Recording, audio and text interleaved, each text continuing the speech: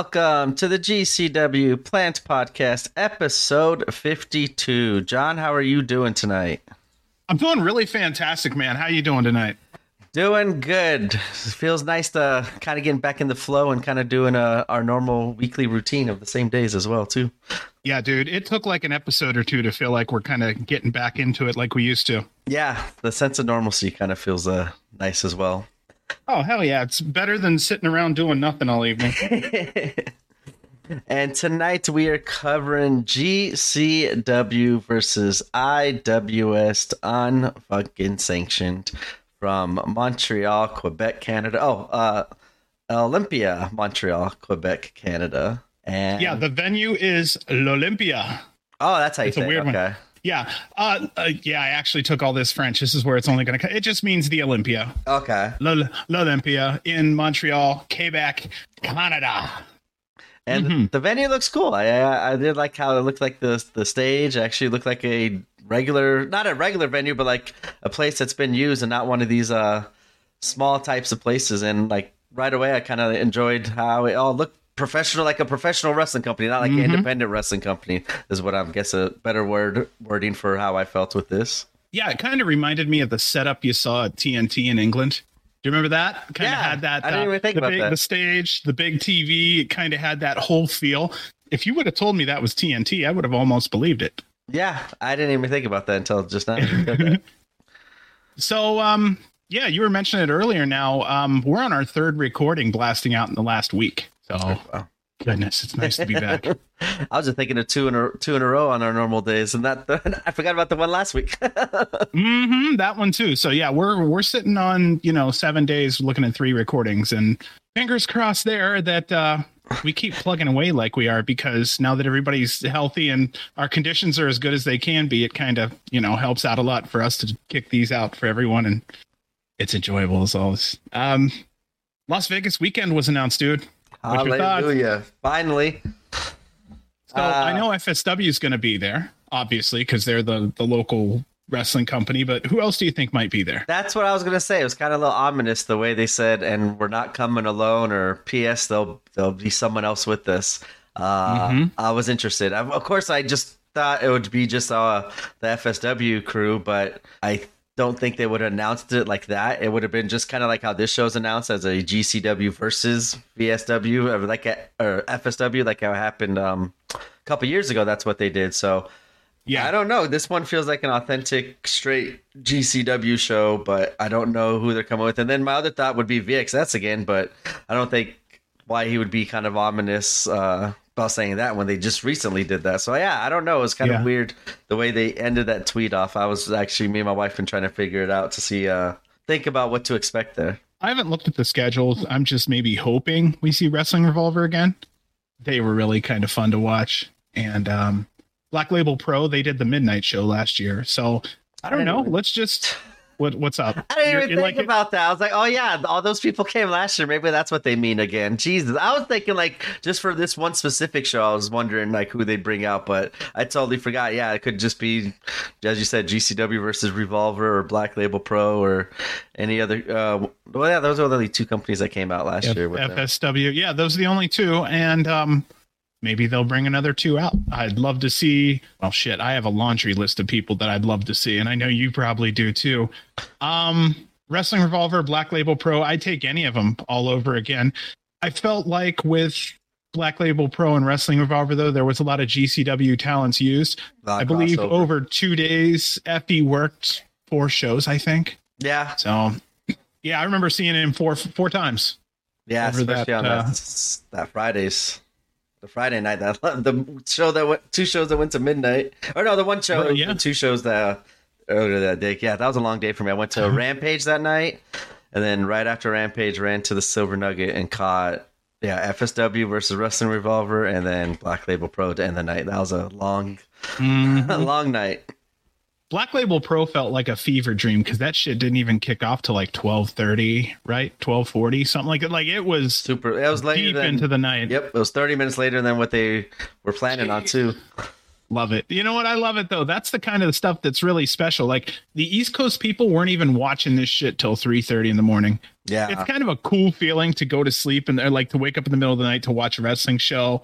And then you can literally finish the main event and eat breakfast. It's just so weird. And you feel like, I don't know, you feel like it's kind of special because you're doing this in the middle of the night kind of shit. It feels, I don't know, it just feels kind of fun. Well, that's what made me doing it. That's what kind of made me watch my first GCW show, that Fight Forever show on YouTube. I was like, hey, I'm going to be up at 2, 3 in the morning anyway. Like if this started, I think this started off our local time, like around 11 p.m. or 10 p.m. for us. And then, yeah, I was watching live wrestling happening at 3 in the morning.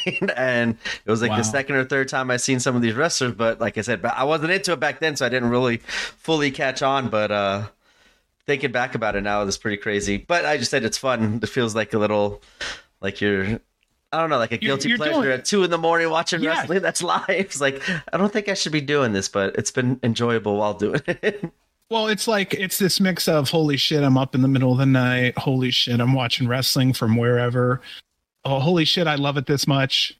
You know, things like that. I don't know. It feels special that you're willing to go that far to get on your couch at 2, 3, 4 in the morning. You know, some of the Japan shows you're watching at midnight, 1 o'clock in the morning sometimes. So I think I've gotten to the point where I fall asleep. I can't stay up for those Wrestle Kingdom shows no more, or at least the Tokyo the New Year's Dash too. That one I can't.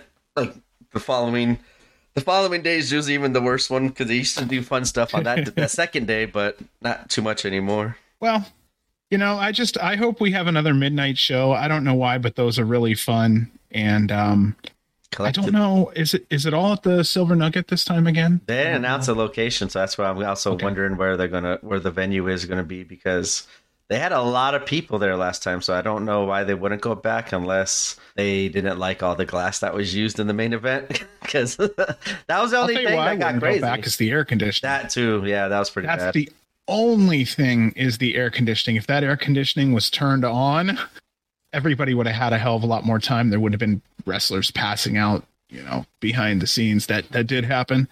Yeah, I'm hoping for the best.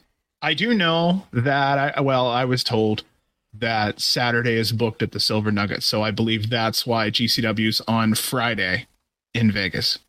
Oh, okay. Too. I was wondering if they just did Friday because there's no Rampage as well, because I know they don't like to kind of compete, especially with AEW when they're here. So, yeah, I hope it is kind of Silver Nugget because I like the venue. I just said the only thing negative was really the heat. I think the same exact thought, and like the $22 margaritas.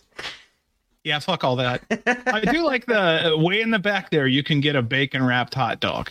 Yeah, it's not the healthiest, but it's pretty damn good. So I've gotten that, and yeah, we're really getting sidetracked on some shit here. But yeah, I would really hope it's back at the Silver Nugget. I think that's why they did that on a Friday night. When it comes to Las Vegas and this weekend, the fans can fill up almost any venue when it comes to GCW. Roughly 800 to 850 was the gate on the last Las Vegas show. Who the hell knows where it's going to go from there? So I'm just hoping that when I look around, it's bigger, and I hope that the fans are just as passionate as they were last year. Yeah, that was a fun weekend, and I'm looking forward to it too. I don't think I'm looking forward to it quite as much just because I got Collective next week. So I feel like, oh my God, I got to sit through like 10 shows, which I'm super excited for. But then like a month later, get ready to do it again, which I'll be down for it as it gets closer. But just thinking out right now, I'm like, that's going to be a lot of wrestling I'm watching in a short amount of time. Bring ibuprofen for swelling.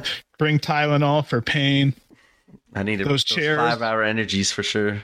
Yeah, it's not like the chairs are bad. It's just, if you sat on those chairs for 3 fucking shows and each show is 2 to 3 hours long, it could be up to 9-10 hours of sitting there. Yeah. So I actually got some. Boo-hoo, right? We just bought some Jordan Oliver seat cushions, so I am going to be taking one of those to the Collective at least because those chairs are pretty rough for just 3 hours alone, not 3 shows in one day. It was nice that he went out of his way to make sure he brought those to you. Yep. Personally, and so you guys all get along anyway, so Yeah, my wife's not too happy though because he did sign all of them. I'm like, I'm taking one of them. Like, I can't sit in those little wooden chairs for 3 straight days for 12 hours every day without any cushion. You're gonna stand up and you're gonna have Jordan Oliver's signature on your ass. Yeah, it's gonna be the gold highlighter or silver highlighter that he signed it with is gonna be on my ass as I stand up. So yeah, this show. Oh my god, I'll push this forward. This show had 2 pre-show matches. We generally don't have that. So what I did was I wanted to kind of make sure people who are listening know ahead of time if they weren't watching the show. There was a 2-match pre-show on YouTube that had come up for free before it switched over to Fight Plus. So I wanted to let everyone know that we will announce what happened in those 2 matches, and then we'll snap into the regular show. I didn't want to have any fans like miss anything. It kind of sucked because this first match, Team GCW versus Team IWS, was pretty damn good. And that could have been easily on the main show as well. But I think I've said it before and I haven't said it in a while. I've always liked when they do thought they should do these kind of pre-shows a little bit more often, just so that way they get a test run on YouTube for free to make sure audio, video, everything's coming through. And then if not, they have that 20 to 30 minutes right before the show to get it all in order. So I really enjoyed like the pre-show just aspect of it. So that way they get their ducks in order and have a great production great show production wise on the actual show on Fight TV. But this one was a fun match too. Like I said, this one I thought should have been probably on the main card just because of the names that are involved with GCW, and the team IWS got a nice reaction as well. So obviously they're known and probably should have been on Fight TV, the actual main card. Well, I'll tell you what, IWS fans are like totally IWS fans. They played into the part really well. They wouldn't give GCW talent any fucking breaks hardly at all. There was maybe 3-4 times in this entire show where the performers had won over the fans. Off the top of my head, Gringo Loco won over the fans. You know, about 3/4 of the way through, you'd hear some chants here and there. Of course, MDK all fucking day. Gage won over the fans at the end, but I think that's just part of it when all the fans knew the show was over and it was just about celebration. So, and I thought that was We'll get into that later, but. Okay, so another thing no, and we'll talk about that YouTube thing for a second. I think that's it's highly intelligent and it makes a ton of sense. The YouTube reach is worldwide, and so is Twitter, so are all these other platforms. There really should be a full media blast that goes out when this time comes. I don't know how many people it would take, but it would be amazing to just hit a button and you post that shit out to a bunch of people. Boom. Be here. We're broadcasting on YouTube. We're broadcasting on, say, Rumble for Canada. We're broadcasting on all these other places. And we just want to show you what we're capable of. And I think every pre-show should have one banger. I mean, let's be honest. You got to capture the attention of people who don't see this very often. You better capture it quickly or else they turn it off. Yeah. It's just how it is. Kind of like what you said, that kind of reminds me of like the old kickoff shows that WWE used to do. Like I'm talking about like when they were on the TV channel. Oh yeah, I know what you're talking about. With the TV Guide channel, they used to be on there, and like to get people to buy the pay-per-view more, they would put on like one crazy match on that channel to get people like, holy shit, and you can see more of this in 20 minutes if you order the Royal Rumble or whatever. I do think that's a smart idea as well. Well, I mean, the reason why I say it needs to be high energy also is because if you're trying to tell a story on a pre-show, save it for the main show, but also it's like MMA. If a casual fan turns in and both of them are just laying on the ground in a hold, looks like they're hugging, you're not going to tune in and watch. You can give a shit less why those two were on the ground. So, you know, put some flips and put some crazy shit in there and it'll attract people like flies. And this pre-show match did it. Yeah, I actually got the notification on Twitter that like they were doing the kickoff show, but I didn't watch this one live either. But I was like, oh, cool, like something to check out later before watching the show, because I didn't know that they were doing any sort of pre-show. So I was to check in to see what was going on with IWS, because like I said, a lot of those talent I still don't really know too much of, but heading into the show, I had no idea of almost anybody, and I thought the kickoff show would be a nice little way. I thought they would do a couple video packages here and there, but as we see with the first match and like the kind of the stables that they have there, I did get to learn a little bit more about some of those IWS wrestlers that I never knew of, and it helped out later once that same stable was wrestling on the main show. Yeah. What else can I really say here? Oh, I got one for you. Isn't it nice to see our boy that we kind of really like to watch, our dude Alec Price? It seems like he's a regular now. Yep. I don't know. Enough kicking and screaming from some fans, I think maybe hopefully helped a little bit, because since he's been on, I think it's been better. I think he's growing. He's a heat magnet. He really did it a lot in this match too. He drew, I think, the most heat for the team, for Team GCW. I mean, they really hated Alec's ass. Yeah, I was glad to see that, because it was kind of goes back to his original, like, hey, everybody really boos him a lot, and it stayed that way this entire night instead of him winning over fans, which it's always fun to see. But I did like how the Montreal, the crowd was all over their team. Like, that was actually kind of surprising. Usually in these places, like when we have the versus company, GCW kind of always takes over. Like, at first it'll start off kind of hot, but then GCW by the end of the night has everyone chanting for them, which is sometimes surprising. I think even more surprising for me, just because it is in Canada, where I know all the wrestling shows I always watch, it's like the heel that's, if they're Canadian, when they get to Canada, is always like the biggest baby face no matter what's going on. So it was kind of nice seeing Alec Price stay in heel and keep getting the heel reaction as the match went on. And then Cole Radrick getting heat and drawing heat, I think is incredibly fun. Dylan, he did some fantastic stuff like he always does. Heat didn't matter. He didn't really interact with the crowd that much, just instant heat. Shane Mercer, heat magnet. It was really fun watching him talk about where he was going to throw Jepsen, which, yeah, he's a big man. Yeah, that was the funniest one. I'm a big fan of those. Yeah, he's like, oh, yeah, I'm going to throw you over here. I'm going to throw you over here. He's like, yeah, I don't think that's okay, happening. Shane. Exactly. Yeah, His look was exactly not today, that. Shane. I loved it. But yeah, IWS had really solid fans. I love that GCW was getting the heavy boos. This is the first show that I've watched where it wasn't just instant love, instant love, instant love. It was fun watching our company get turned on their head in that aspect. I don't have a better way to put it. No, that's better than how I put it. That's for sure. Yeah. So, I mean, the fans were smart by playing along. Let's be honest. GCW was invading and they needed to be repelled. And I think that's what this was all about. But did you even announce who was in this match yet? Because I don't want to go too far. I don't think I did. Yeah, man. Yeah, I don't want to go too far just yet. I'm excited.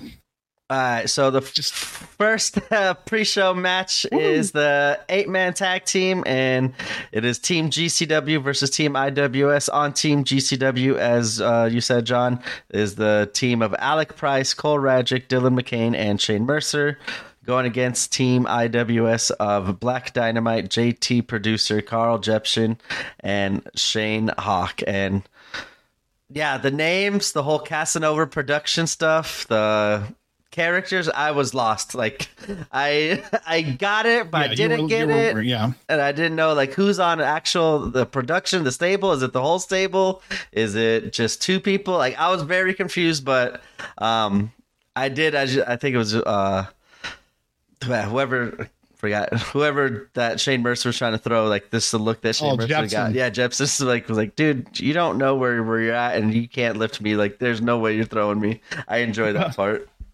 So I remembered him because of Carly Rae Jepsen, artist from, I actually admitted that.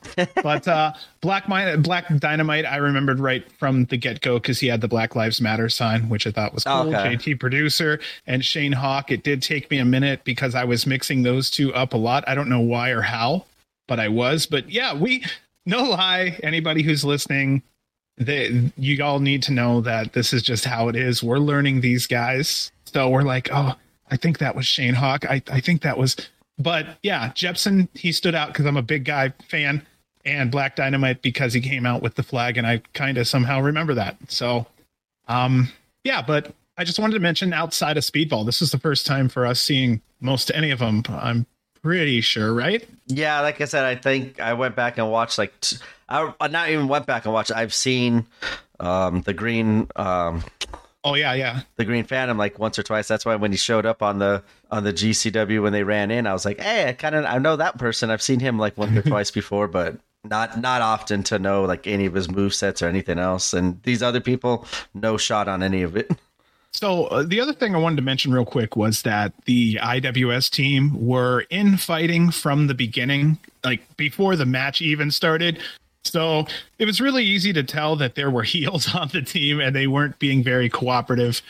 Fuck the team. They were all about themselves. But IWS was getting their in-ring intros, and the GCW guys were on the outside yelling at the fans, getting heat. For me, I was having a good time. You know, I'm a big Heat fan. I'm a big heel fan. It was fun watching all my heroes out there just getting heat. Heel Cole is cocky, and it digs into people. I really noticed that. I'm really confused, like I said, for whose name is for what person. I actually had to watch this match a couple times because I wanted to make sure I did get the names right, because it's just the proper thing to do. And possibly these performers may be listening, and I want to make sure I honor them the best I can. So I will say before I go any further tonight that both B and I are going to make sure that we get the right names to the right individual. If we fuck it up, super, super sorry. We don't mean to.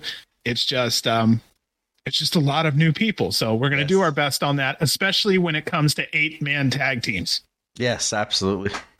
So it started off with Cole. He had a 1-inch punch standoff with Hawk, but that was primarily all it turned out to be. There was IWS chants that went throughout the building quite a few times. He does an enziguri. Black Dynamite is like this enziguri, but he does it without the thigh slap. And if you hear an enziguri without a thigh slap, it's kind of weird. I'm not kidding. It's almost like, oh, it didn't connect. It fully connected. It's just you didn't hear that audible, that sound. It's kind of funny. I put in here, Jepson's a big boy. He faces off with Shane Mercer. Shane threatens to eat Jepson into the crowd. I love watching big men work. Shane went for a left-handed gorilla press. I don't know why I mentioned that on here, but it looks so weird. Watch a guy who's right-handed try to give a left-handed gorilla press. It almost looks like watching a right-hander throw a ball with his left hand. It looked awkward from the beginning. Alec Price steps into all the hatred he's getting. IWS fans really hated him. I just don't have a better way to really put it. Everyone was following the tag rules initially. The men would tag in at the same time. So basically 2 men would be in, and then all of a sudden out of nowhere, the next 2 would. So somebody would tag in and then someone else would tag in right after it. It took until about minute 7. The rules broke down and all 8 men were fighting in the ring. Eventually, Jepson and Mercer take over the ring once the dust settles. It was fun watching GCW get boos. I say it once again because it was just so goddamn fun. They were out there just getting heat left and right. I liked how GCW wrestlers also acknowledged the fans a lot. There was a lot more interaction than I think we get in America. Oh yeah, for sure. I think like that's what those like the TNT crowd when we were watching that show. I thought that was awesome with all like just how well they were into it. Oh, and the blue toilet signs. Now I remember the neon toilet sign in the background. That's right. That's where all the wankers go. Remember that shit? Yes, I do. But everybody's a wanker in England. Well, we'll go to that another time. I just loved like the European crowd, like how loud they were with the songs. They knew all the songs. They knew all the GCW people. They knew all the chants. And it's always like for me very cool to see, especially when you get outside the country, to see the knowledge that these people have of GCW, because sometimes we don't even get that in the States, and that just kind of it's a little depressing. Where the people that see them maybe once every 3, 4, 5 years, or for the first time ever, is loud and just so entered into it and energized that they're like that the whole show, and it makes the show better. Then you go see this other place and it's like, you guys should know all these things. Like we're being put to shame out here in the States with these chants. And I know we talked about it then, but I felt kind of the same way here, where they gave their love, the fans' love, to Team IWS the entire night, and it was very fun to see. And like the crowd was very knowledgeable on everything in Montreal as well, just like the UK. So Alec goes for a body slam on Jepsen. It doesn't go well. Alec gets picked up and basically his body's thrown into like, it's just thrown midair and it looks like he's ragdolled and he lands funny. Jepsen had all of Alec's body basically up. And I mean, if he wanted to spin him, he could have basically spun him. Hawk was fired up. Fans are still not sold on getting behind them, even though he's the face tonight. I'm sure that's because of the situation with, the issues there. Hawk and Dynamite had nice topes. The rest of Team IWS followed until basically Producer does a little bullshit. But there's a spot where Mercer grabs Producer and yeets him into all the others. I knew he was going to do it to somebody. I didn't know if it was going to happen to Jepsen. I was just kind of hoping he was going to try. But when I saw him throw Hawk, I was like, okay, yeah, Producer. See, this is where we go with the names. Yep. But there came a point in this match where IWS and GCW men were basically exchanging big moves on each other. I wrote in my notes, what an amazing pre-show match. I was at that point. Another spot, McKay did a killer DDT on Jepsen. Everyone's hitting big moves. The last few minutes were basically a highlight reel. Hawk and Producer, I think, pretty much fucks over Black Quebecois. By the way, since we're going into that, it's the Quebecois. So if you ever have to say it, I'm just going to tell it. Like, I'll shoot you a hand signal, like, yeah. And then you could say, you know what? Do that. You do that, and I'll do it every damn time. GCW now outnumbers IWS 4-2 since they walked off, and Team GCW basically beats up on them, and we get the cover for the win. Our win here goes to Team GCW. So, again, I noticed that even Veda was having a rough time with the whole situation with the names. So luckily we did have an announcer there on commentary that was a IWS person. So that was really helpful. Otherwise, I think quite a few of us would have been lost, but we know who they are now. That's for damn sure. Yeah. And you had what a major pre-show match. I wrote, this is a great teaser for what's to come throughout the rest of the night, because yes, like as we were talking about the YouTube stuff, I thought was smart to put it on there to kind of get fans to buy the show on Fight TV. And I actually was more excited to see this from Team IWS because like I didn't know too much about it, and I really loved all four of those competitors. How both tag teams were different, but each character was really different in the team as well. And I just was really looking forward to see what else that Team IWS had for the rest of the night, because I loved those four, like Black Dynamite and oh my God, I'm losing it on Producer. Yeah. Producer and Black Dynamite were on a team. Yeah, those two. Like I would like to see kind of a not East West Express, but that's kind of more like I really wish they would find somebody for Shane Mercer to team with and kind of have like a nice big Haas tag team match between those two teams. And Black Dynamite looked really like fluid in the ring as well. I enjoyed everything he did. We haven't had a Haas match in a long time, like a good Haas match. Juicy. That would be something I'd like to see at Spring Break.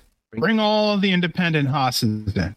Well, I don't know if you saw. How Man like Darius is going to be in at the Collective. I told you that's because of all the names. Really? Yeah, he's in like a couple different matches, like for the Collective and other shows. And I was like, oh, yeah, that's cool. I get to see him.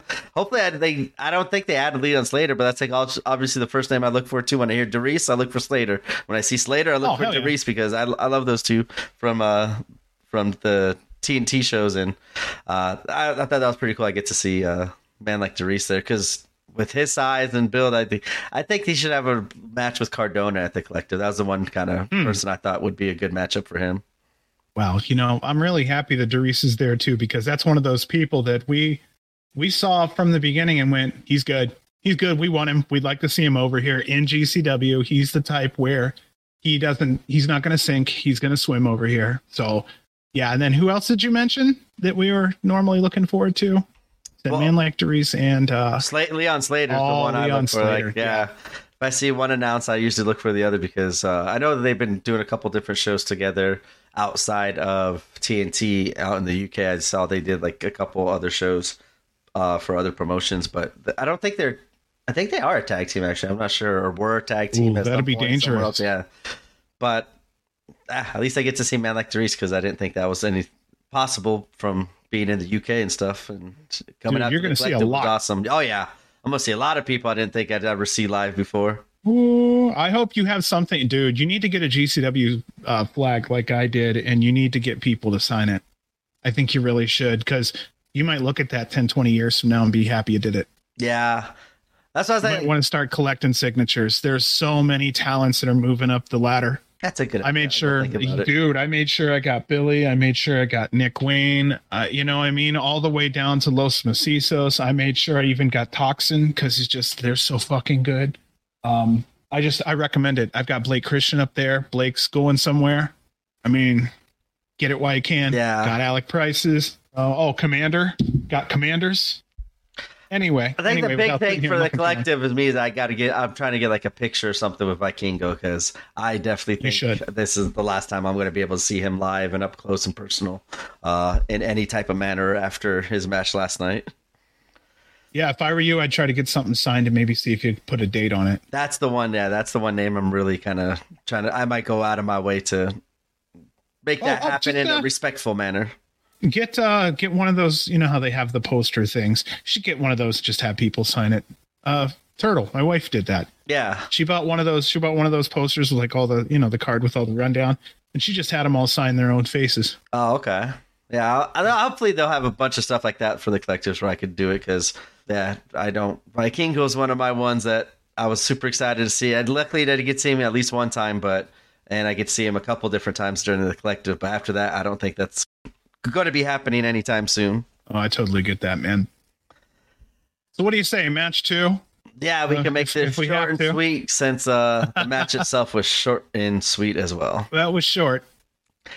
Pre-match number 2. I'm not gonna freaking lie. Every now and then there's a match that's just this was 2 minutes and 16 seconds of why. I'm not, I'm sure everybody that was in this is fantastic and nice. It's just there wasn't anything really to it. So I was almost confused as to why. Yeah, it sounds harsh. No, like I said, I can't polish it as something that was fantastic, We were talking about this off the podcast, and like you said, there was a second match. I'm like, what? I don't remember a second match on there. Like, what are you talking about? Yeah. And then I went back and like watched all 2 minutes and 16 seconds of it, and yeah, I totally forgot about it and missed it. But it is a tag team match. Once again, it's on the pre-show as well on YouTube. It is the team of Hardbody and Jimmy Lloyd versus the team of Amazingly Sweet of Alex Mays and Chris Starra. And yes, yeah. So Hardbody was a fill-in, so thank you for him filling in. I don't know who he was filling in for. Jimmy Lloyd did have another partner lined up though, and it was something where they just couldn't make it, or maybe an injury. So I just wanted to make sure I knew that ahead of time. But yeah, Hardbody was not supposed to be with Jimmy Lloyd, just Hardbody stepped up. So that may have also played into this being a little different than an average match, and it could have really played a big difference in the planning of the match. Yeah, I didn't even think about that. I missed that on the commentary. I didn't know there was an injury. Yeah, I don't know what the situation was, but yeah, he wasn't the one planned originally. But Amazingly Sweet came out to We Didn't Start the Fire by Billy Joel. I never thought of that as an entrance song, but they made it work. Maze had a nice spot with a backflip off the ropes onto the floor. That's one of the few spots I'm really going to mention too much. I do think Kristara does a good job overall. I would like to see more of what she can do. There really was no story, since again, it was like a 2-minute match. There was a couple spots and it felt like a place to just put people in the match. So it was really filler. I honestly have never said it before. We really could have done without this one. There just wasn't much to it, and nothing against the performers.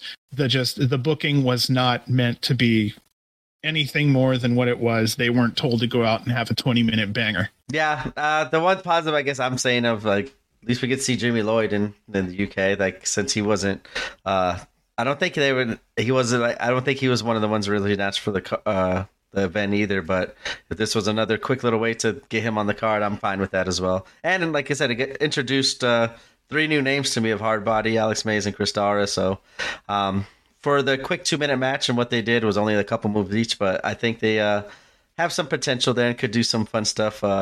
Given, as you said, different circumstances and maybe more time to actually prepare for what was actually planned for. But yeah, I just don't want to judge them on 2 minutes of material and there's 4 people in the ring. Yeah, there just wasn't enough to go on, and they didn't have enough time to go on and do probably much of what they wanted to do at all. Yeah, that's a better way to. That's a better way to say all that I was going to say. That was dragged out mine. I would talk longer about the match than the match itself. But yeah, our winners, Hard Body and Jimmy Lloyd. Good job, guys. God, I don't want to stop it like that. I know. Hey, good job, guy. Like when there's a 2-minute match, there's only so much we could talk about, and like you said, I wouldn't mind seeing a amazingly sweet work a longer and more traditional style match in the future. I don't know if GCW. I think they announced that they were going back there. I'm not sure though. I really hope they do, because this main event especially was just super fucking crazy. I really liked it a lot. I like the concept and how they did it. So, well, we'll get into that later. So we'll get into the show here. Basically, the show starts with a beautiful video package explaining the drama between GCW and IWS. I didn't even know all of that had went on, and I'm a guy who reports this stuff. So thank you for explaining this story. I didn't know how deep it was. I really appreciate it. My wife, she understood what the hell was going on because she was watching the video package too. It was extremely well done. So I loved how we opened up. We had Emil, Je suis à Montreal. So that was kind of cool. And see, I know French and actually said I'm about to say, yeah, you're going to handle all the French stuff tonight. Montreal. Yes. The ring announcer for IWS. I just want to say he's awesome. He's really good. I like the way he sounds. He knows his shit. I really do like him a lot. And he's like a straightforward announcer too. He's like a Michael Buffer style, I think is the best way to put it. So I don't know if you really had a chance to listen, but it was good enough to where I had to write it in my notes that, hey man, he's pretty damn good. Yeah. And I do like how whenever they do these cross promotional stuff, they let the other companies, like announcers, call some matches. They shine, let them shine. Yeah, you know? And like they do ring commentary with MLJ. Sometimes I always find it weird when I see 2 ring announcers in the ring, and then I'm just waiting for them to like break off into a match at one point as well. Especially with like MLJ, I'm waiting for him and like somebody else whenever. Emil knows moves. Yeah, I would like to see just a quick little like couple bumps and boom, be done with it. But to kind of further the feud along as the night goes on, you kind of see them arguing and cutting each other off and snatching the mic out of their hands. I think that. So you want a ring announcer fight? Just like a little brawl. Why not? We see You're sometimes. Like, fuck it. I love like watching 2 tag teams or 2 singles competitors, and all of a sudden in the background you see the managers start squaring up, and then you see the fans like get more into seeing the managers wrestle than the actual wrestlers. We've seen referees go at it.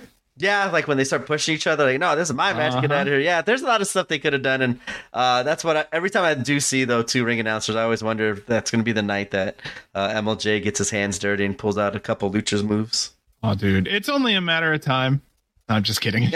I'm just saying, though, if there's anybody that could pull into a dictionary and pull out something, I know Emil could. I think he could defend himself. He's got good length on him. Like, he's got a little hair on his chin, so that kind of softens the shot. I'm just saying, Emil, I'm on your side, bro. There's a little fight, and then, yep. Yeah. He needs a finisher. That's the only thing he's missing. Sorry, my head started going into the like... mic drop. Yeah. I don't know. He's going to pick something Japanese. I just know it. Like something uber rare and Japanese from like 1958 wrestling at like some dojo that was dirty in Kyoto somewhere behind a restaurant. It was done one time and it's been barred from the world of professional wrestling. Yeah. I want to do the Dirty Viper. It's like, what? He goes, yeah, the Dirty Viper from 1956. Yeah, that I would like. He knows his shit. Yeah, like I said, I think I'm going to buy 1 or 2 of his DVDs this time just to get some random wrestling from him that I would never check out before myself.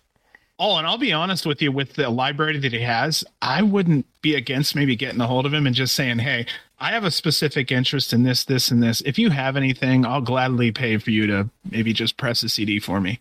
Or a DVD for me. He probably would do it. Well, when I talked to him about it in LA, or not LA, in Vegas, right before the LA show when they were here at the FSW Arena, and he did tell me like one thing. He's like, yeah, just send me a message and just mention this because that's where like our little group is that has all these these very rare wrestling stuff. And like he's like, yeah, just message to me and I'll add you. I messaged him. He never added me yet, but I never sent. I never sent a follow up either because I don't want to bug him. But like, I was actually that was one of my highlights. I was driving home, telling my wife like, "Oh, I'm more excited. I think I get to watch some really cool wrestling that I never seen before that from MLJ." But maybe that'll be down the line. Maybe I'll bring it up again in LA. Somewhere around there. I don't know where. It's not on eBay, but I can't remember where. There's someone floating around with original ECW VHS tapes that they're willing to put on video on DVD, and I'm trying to find who they are because it's got original music and everything, like RVD coming out to Pantera's Walk, Sabu and his music. Like, dude, Sandman, Enter Sandman. Yeah, like, it's so much better than listening to like the WWE kind of generic rock music they'll put on there. So yeah, that's one thing I'm definitely going to reach out to MLJ though in LA. Do it. He's down. He's a nice guy. Yeah. For our first matchup of the show, we have a tag team match as the East West Express, Jordan Oliver and Nick Wayne, go against the team of Fresh Air, which is Junior Benito and McCrae Martin. And I liked how at least they had matching pants. The other team, Fresh Air. Because I don't know anything, but that's a good start to a tag team when you have matching gear. Pants. When you got at least matching gear for a tag team that I've never seen of, I'm like, okay, at least they're a real tag team and not just thrown together. So they had that's the best gear. Fucking review. Yep, that's it. And that was our winner, East West Express. That's a good tag team. They had matching pants. That was my first natural reaction to it, too. It was like, okay, at least I got the pants on. We're good. That's a good start. And oh, God. Once the match... Did they have matching boots, too? No, they did not. Fuckers. Yeah, that's not a real team, then. Did they have tassels? No, they don't have tassels. See, that's not a real team either. But didn't they also have, like, some nicknames? Like, in my notes, I wrote down, like, hot body or hard body. Pants. Hold on, with the hot stepper. I'm sorry, I'm fucked up over that. Okay, no, you're good. Say it again now. I'm sorry. See, like, here's where I'm confused. Like, was one of them like the nickname Hot Stepper or something like that? Because I believe so. Okay, yeah. In my notes I have Hot Stepper written here, but I'm like, wait, those names. McCrae. Okay, I believe McCrae was Hot Stepper, and then Benito. I don't know if there was a name for him. I'm gonna have to look through the notes. But Benito, I remembered him really quickly because he was supposed to face off with Nick Wayne, and that was supposed to be a really big deal. So I was happy with that. And then McCrae, I remember him because of anybody. Okay, look, you look at him and you go, okay, I'm eyeballing here's what he's capable of. And then he's capable of way more than he looks like he's capable of. Because it seemed like if there was a man who put his body, like, stretched through most of his limits, he really did it. Like, he was trying to make people happy that night. You could really tell McCrae like put a lot of work into his stuff for sure. And nothing against Benito, just McCrae. He really stuck out because I don't know how much more a man could have done as he did. He was so busy. Yeah, that's what I was going to go with this. Like, I didn't know much obviously of the tag team. I was like, a good start, matching gear, and then the dancing at the beginning, I was like, okay, they're funny and stuff like that. And then they found interesting ways, though, to start incorporating that into the match as a form of distraction to Jordan and Nick Wayne. And I quickly found myself like involved and paying more attention during this match once I saw Fresh Air could actually really go in the ring, and I enjoyed it because they did one cool move on Jordan. It was like a wrap, like or tilt, not a tilt-a-war, but like a wrap around, like one way to wrap around the other way into another slam. Like it was pretty crazy what they did. And I think it was to Jordan too. So yeah, I enjoyed this match though overall. Great way. Sorry, I had a hiccup there. Great way to no, you're good. To start the main show. Okay. Before this match even started, I wrote in my notes, now this is a match. You could just see when both teams were in the ring that the temperature had been turned up in the building. It was noticeably a step up from the pre-show. We had IWS chants all over the crowd. Jordan and Wayne were heavily booed. This is awesome. I loved watching this dynamic overall. Both started with a handshake, so I did really like that, okay, I'm a sucker for that shit. It's not like they're not shaking hands and talking behind the scenes, but I think it's just a show of respect, and a lot of people like that, and I think it's a good thing for, say, kids to see. But I noticed that McCrae basically can't be knocked down mid-ring by Jordan at one point. The whole time he's doing a spot where he acts like he's getting knocked down, but doesn't. I don't know if you saw that spot. It's right in the beginning where he's that's like, what I was talking about with the dancing with the legs and stuff like that. So then the whole time he's like kind of crouched down and almost down. And I'm just thinking, Jordan, kick that motherfucker over. Just kick him over. Like that spot would make Cornette so fucking pissed off because the guy's just down there trying to sell it. Like, just kick him the fuck over. That's what I was thinking. It was funny. Wayne was tagged in the same time as Benito gets tagged in. Everybody wanted to see this. Both are very quick when it comes to just doing their thing. Wayne had to tell the ref to count during a spot. Referee, please stay alert. If you want to know what I'm talking about, it's a spot where they're holding hands and they're both down on the mat. You could see him look over and say count or something like that. Yeah. And then the referee's like, oh, and then stay alert, ref. Wayne had to. So Wayne can't do anything right with this crowd. And I thought that was really fun because Wayne is like the sweetheart. That's completely different too. That's what I thought. Loved it. Halfway through, the tag rules were completely out the window. I liked how Fresh Air had some really cool double moves. I don't have names for them, but I thought they were fantastic. Fresh Air rallies at this point and basically beat the shit out of Nick Wayne. There's a spot with McRae where he has an awesome sit-down power bomb. McRae also had a spot where he caught Jordan Oliver and spun him into that tilt-a-whirl. Is that the one you were talking about? That's the one. Off of the... Oh, dude, that was so damn... Yeah, the tilt-a-whirl, basically. But it wasn't. I don't know what they called it. I thought they called it a whirl something, and I'm just like, I don't know. Maybe they call it something different in Canada. There was a huge flurry of power moves from all the wrestlers. The crowds popped hard. Just go watch this match, honestly. That's the best way I'm going to put it. I know Benito was supposed to be the one to watch, but the more I've seen from McRae, he was the one that was really working his ass off. See, there was the note where I was mentioning that one. I need to see more of Benito, honestly, because I don't feel like I saw enough in this match. Wayne and Oliver started up the double team machine several times, and Fresh Air would keep fighting out of them. You know how, when they start doing the double moves and shit, they're getting warmed up towards the ending. That was exactly what was going on here. Eventually, though, East West hits double kicks and double clout cutters for the win. You know how that is. 1, 2, 3. Our winners in this match was the East West Express. And this was a fantastic start for GCW with the win right off the start in this match.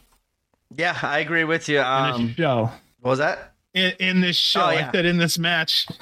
Yeah, I thought that was a great way. That Jordan and Nick just look smooth and absolutely synchronous and right on the same page at all times. It's been very cool watching them back in tag team again, because we haven't seen. Jordan's been kind of doing some singles matches over these last couple of shows since winning the JCW title. So back teaming up with Nick Wayne was a nice, don't want to say it, but breath of fresh air. Sorry, fresh air. But I do want to see more Junior Benito, and McRae, I think, did most of the work as well. I just like the dancing was what killed me at the beginning, but as the match went on, it got more serious and that kind of stuff. It was a good tag match. I definitely enjoyed them. The matching gear still? I'm still laughing about the pants. Fucking dude. The timing was fucking fantastic, because you go, well, they have matching pants. like oh my god, that's a good start. These poor guys. If Fresh Air is listening, that is wow. That would have been hilarious, because they would have looked at each other and went, oh my god, they only mentioned the pants. To start off, I mentioned the pants. That's true. But I mean, just the delivery was fucking hilarious. I'm still laughing over it. That was kind of our big issue as Nick and Jordan kept on tag team. Is like, hey, if you're going to make them a tag team, we always said put matching gear on and put matching gear on. And that's why I always like, if I see a tag team, I don't really see matching gear. I'm like, okay, these are just two people thrown together. I'm not like, for the most part, usually it's like that. Yes, I know there's tag teams that don't wear the exact same thing every time, but I'm just saying, for my first impression of this team, I was like, good start, matching pants. You got to start somewhere. So it was a great start, and they ended off great. Like I said, I wouldn't mind seeing them again, because they did start to grow on me as the match went on, and I could see that they could really go in the ring. I thought they made this match very fun against the team of Jordan and Nick Wayne. Old school Oliver too. Did you see him down in the down near the fans at the end of this match, just drawing boos from people? No, he was showing off. He's like, we won again. Yeah, Oliver can draw fucking heat, dude. No, I can't wait to see that side of his character when it comes out. Dude, he's got asshole written all over him when he wants to be. Yeah, when that turn happens, dude. I think to Nick Wayne, I think that's going to be like one of those kind of, if Nick done Wayne, right, I think it should be done to Nick Wayne, just because that will leave the door open where if Nick Wayne can come back later on after doing whatever he can do for AEW, and then maybe do a possible like show back up in GCW, and they allow them to still wrestle since he doesn't do death matches, to kind of come back and beat up a heel Jordan, which will hopefully by that point will be a little bit like with the Blake Christian heel. Like, I just feel like a very good Shield storyline could happen where Nick Jordan hits Nick Wayne behind with the chair. Then we don't see Nick for a while. Jordan goes off on a little run, getting the crowd even more against him. And then one day, like Nick Wayne just comes out and saves the day against whoever Jordan's beating up and have a nice little feud that way. I think that's how I always envision this tag team would kind of end. I'd love to see Brett Lauderdale become an on-screen character, get mad, go over to AEW, say you're taking all my fucking talent, and they hold an invasion. I think anyway. I know I like that. Remember when we said the Ring of Honor versus GCW? I think this new Ring of Honor versus GCW is a little bit Hammerstein. Yeah, battle for Hammerstein, battle for New York. Yeah, I would, like I said, really look forward to that one because I think they could do a lot of stuff. And that Ring of Honor roster that they got for AEW's, I mean. I can name 5 people from GCW that's a GCW regular wrestle on them, so I think they could tell a fun story. And obviously, they're going to be working together in some capacity to get these schedules to match up. Spies, I tell you. Those are GCW spies. Blake Christian is in that locker room just to be a spy. It's so crazy seeing Blake getting cheered in Ring of Honor, then booed heavily in GCW, but I like it. And he probably thinks it's fun, too. He gets to get the best of both worlds and still kind of hone the face character and the heel character as well. I know one who gets booed in one and cheered in the other. Masha. Yeah, Masha gets one treatment in Impact and gets a different treatment at GCW. Yep. By the fans. That's another one I wasn't thinking of, yeah. Yeah, so just somebody, it was just another thing. I know, another example.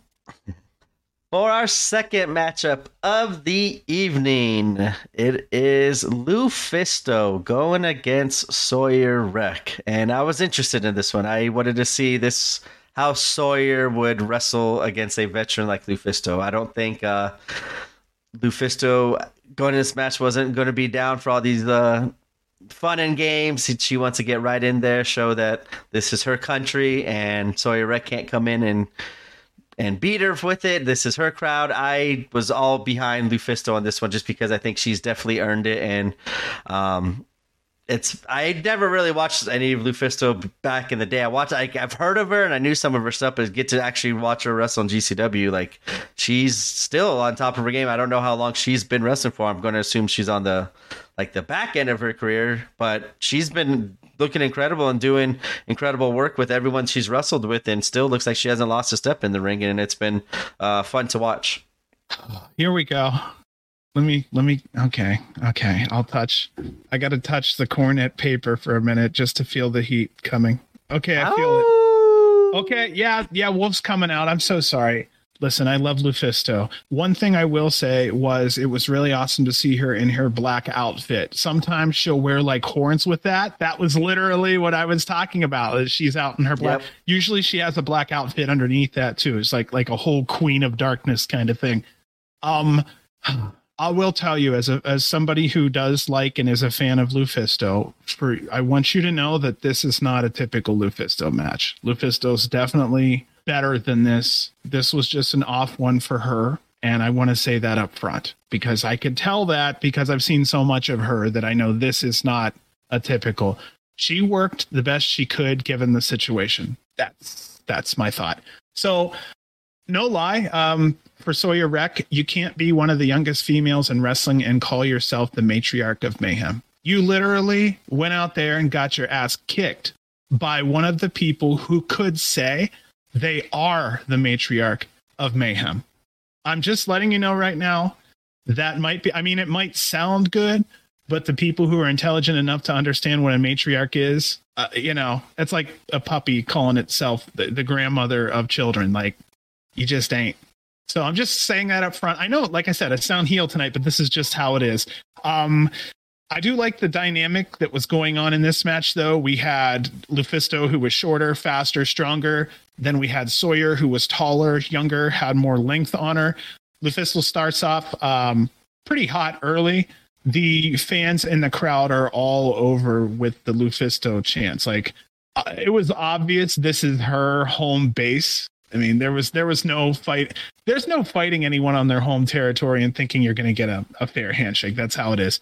There was a heavy beatdown pretty much put down by Sawyer in this. I really did like it, but a strong Lufisto is also fun to watch. Sawyer goes to pick up Lufisto and fails miserably in a spot. Lufisto saves herself and Sawyer's face for making it look better than it was. It is what it is. Sawyer then decides to throw about 8 chairs in the ring at one spot. Lufisto and Sawyer decide to have a sit-down punching fight. I thought that was kind of cool, and it's just kind of fun. They both look tougher for doing it. Sawyer took over about a halfway through the match. Sawyer fails to pick up Lufisto again, and then eventually hits a slam on a chair and breaks it. Sawyer with the heavy chop on Lufisto that echoed out throughout the arena. I thought that was worth mentioning. It was fucking loud. And then Sawyer had a nice rolling Death Valley driver onto a bunch of chairs. On the apron, this is towards the ending here, Sawyer goes to pick up Lufisto again, and Lufisto blocks it. Lufisto picks up Sawyer and kind of partially slams her through the table. Lufisto pretty much went through the table more than Sawyer. That was our ending. So our winner here was Lufisto, and I'm just going to go into it because I'm already in heel mode. Honestly, neither woman could hold the other's weight in the air and control it for very long or at all. I do love both the performers, but this night, I probably think they went back behind the scenes and just decided to move on from this night. I don't want to but I have to. Okay, no disrespect to the performers, but it is what it is, and I can't bullshit what I seen. Otherwise, I'm lying to people. It just is what it is. This match was not memorable for either of the performers, and that's okay. There was a night, I think, with Bruiser Brody and The Undertaker before it was The Undertaker, and they were wrestling, and I think the match went a couple minutes, and Undertaker was like, what the hell was going on? And Brody was like, some nights just don't work together. Like, we just don't work together some nights. And this happens with all kinds of wrestlers. Sometimes they're just not on the same page. This night, they just weren't on the same page. Also, they weren't able to pick up each other comfortably. That was also kind of odd. And it wasn't like they were going 20 minutes. This was under 10 minutes long, too. So I don't know what was up, but it was just the stars didn't line up that night. So sorry, ladies. It is what I saw. And like I said, I love you both, but it is what it is. And I'm sure they're moving on just like we are with it eventually, too. So no big deal. Yeah, I was the one thing that was kind of driving me nuts, and I've said this about with Sawyer Wreck before, is like she's about to do a power bomb, kind of like, as you said, kind of like something happened. I'm not going to blame whoever. I don't know whose fault it was. Just it didn't fully kind of happen, and she's sitting there like, it seems like she's laughing. I don't know if she is. It's just a facial reaction, or like she's getting punched in the face and it's like she's laughing, but not like the maniacal, like, oh, keep it coming. Kind of like, oh, I'm enjoying what I'm doing here. This is fun. Like, I'm having a good old time wrestling, and then she's getting punched Billy in the Starks face. does that too. Heel Billy Starks will still look like a 12-year-old that's having a good time in the ring. It's because she's young. It's not as much now, but a year ago, I saw it more. It's just maturation. Last year during the collective weekend out here, Memorial Day, we saw it. Like I said, we've talked about the spot or the match where she was Bully Starks, and she's out there trying to get chicken nuggets from the fans on the side and laughing and giggling. Then, oh, hold on, I gotta go back to do this match kind of thing. So, like, yeah, I get that part a little bit, but I think like, once I saw Sawyer Wreck kind of go to the chairs, I was like, this is kind of my problem with Sawyer Wreck. If you can't have a good match with Lufisto without any fuckery, like that wasn't a good sign for me to kind of go forward. Like, now I don't want to see Sawyer Wreck have a traditional one-on-one match no more. Like, kind of how we talk about with a little bit with Slade, where I think she needs to stay with the deathmatch wrestling because she's still green. She's still getting over with the crowd and still learning some of these moves. And whenever she kind of just sticks to the 4 moves that she's really good at, that makes her look like a legit badass and no one wants to fuck with, male or female, like I enjoyed that Sawyer wreck, where I come in, choke slam you, power bomb you, drop you on your head, and boom, get out here, go get the victory. But once you started, kind of got in a little deep water there with Lufisto, I think it just exposed a little bit of how much more she needs to grow. And it's not a bad thing. It's you're still young, but like you're still that over, and you're still new to the business. That's a great start. Now, just you got to see kind of what you did struggle with, and hopefully now go back. Fix what you think, what was, as you said, they kind of both washed each other clean, like with this match, and be okay, hey, we're done with it, but go back and see what you kind of struggle with, figure out what happened, and hey, if it's on you, then now you know what you kind of need to fix a little bit to even further improve your character, because it doesn't matter what we say on the podcast here. The AC crowd absolutely loves her. The LA crowd absolutely love her. She is something unique, different, and badass, and can be, but stick to the badass is my whole thing with Sawyer wreck. Like as I talked about with Alley Catch. Once Alley Catch was in that I'm gonna cut you mode, I think the character's way more believable, it's way more badass, and that's what kind of got her over that way. And same thing with Sawyer wreck. What got her over was just choke slamming the shit out of people. It didn't matter your size or whatnot. Like she came in, choke slam, and boom. Done and over with, and be done with it. So that's the one thing I could say too about this match was I think it just exposed a little bit of what needs to kind of happen. But as you said, though, some nights two wrestlers don't connect. Like that's just sports. That's just sometimes. Like Jordan and Pippen never connected every single night. They had off nights. It happens. Right. It's not a big deal. It's nothing horrible, nothing bad. Just, hey, had an off night, get back in the gym. As you said, forget about it and work on what and it's our job to make sure we tell the truth in what we see. Yeah. I don't want to sit here and be like, hey, this was a 4 or 5 star match, because that would be absolutely BS to people who care to watch and hear what we have to say, you know? So, yeah, I just chalk it up as this is the night where it wasn't for each of them. And the matriarch actually got the shit kicked out of her by a real matriarch. Yes. And after the queen fucking came down from the fucking hill and handed one to Sawyer. No, let's give her respect. Been at Hall of Fame for the longest time now. You better give her a damn respect. And Sawyer obviously realized why little Lufisto there is such a fucking dynamite character. And Lufisto's match with Rena in Toronto. Holy shit. That's the Lufisto I want to see. And that's because that match, I know it's kind of a spoiler. That is Lufisto, bro. That's the real, this night was shit. That is the real Lufisto. And Lufisto is real shit. And if that's how, like, I've never seen Lufisto kind of get that kind of crazy, which I know this match kind of did, but nowhere near her and Rena. Where now I'm like, holy shit, like Lufisto does that. That's what I want to see Sawyer wreck and Lufisto have the matches. They start off coming out with the chairs and beating the shit out of each other and doing creative moves on the weapons or using the weapons in creative ways. You don't have to sit there and do an arm drag toe hold and I caught you in a power bomb and going to get you on the apron. Like, stick to the fuckery. Stick to what made you good. Like, for me, for Sawyer wreck, that's what I think too. And I didn't know Lufisto had what she had with Rena in her. Like, if she has that, and that's what that, as you're saying, that's the old Lufisto. That's the one I want to see a lot more often, because that was awesome and amazing. Like, I'm kind of not putting the blame on her this match a little bit. Like, I know it takes two to tango, but I'm not going to blame Lufisto kind of what happened with this match, because as you said, it just, the circumstances given, I think she did as best as she could. And I think she really showed out in Toronto of, hey, like she did exactly what I'm saying, like Sawyer wrecked you. Hey, Lufisto realized she kind of had not so great of a match here.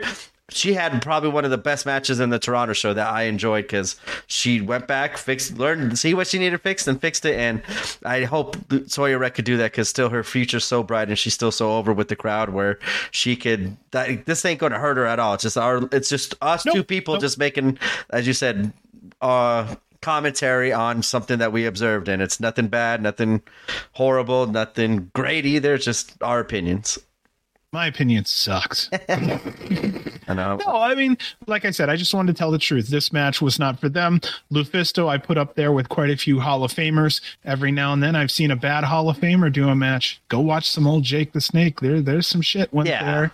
Ric Flair always delivers. See, I can't use him as an example, but I'm sure there are a couple stinkers from Ric Flair too, where he just didn't connect with whomever that night. Yeah. And they just go, you know what? Fuck it. Okay. So speaking of women, hardcore, I don't know if you've noticed, I tried to maybe, I don't know if I retweeted it or not, but Mickey Knuckles Yeah, I saw that. Lufisto. Dude, she wants in the TOS. She's tough. Mickey Knuckles is tough as fuck. And like I said, she could be Allie Katch's mom. I wouldn't tell the dude. They look so much like they would be related in some way. You see it in the face, you see it in the hair. The attitude is even very similar. I'd like to see her in, honestly. She could roll with any man at any time. I've seen her do it. She is tough as fuck. Did you see the recent thing with her getting that piece of glass taken out of her leg? Yeah, that was a giant shard too. Yeah, she basically got that in her leg, wrapped it up, and finished the match. Fucking trooper. She's tough, absolutely tough. I haven't seen a lot of her, but some of the gifs I see, but after some of her matches that she had, she'll take some crazy bumps in the other companies that I've seen her wrestle in. I don't know, TOS. You don't know much about her though? Not too much, no.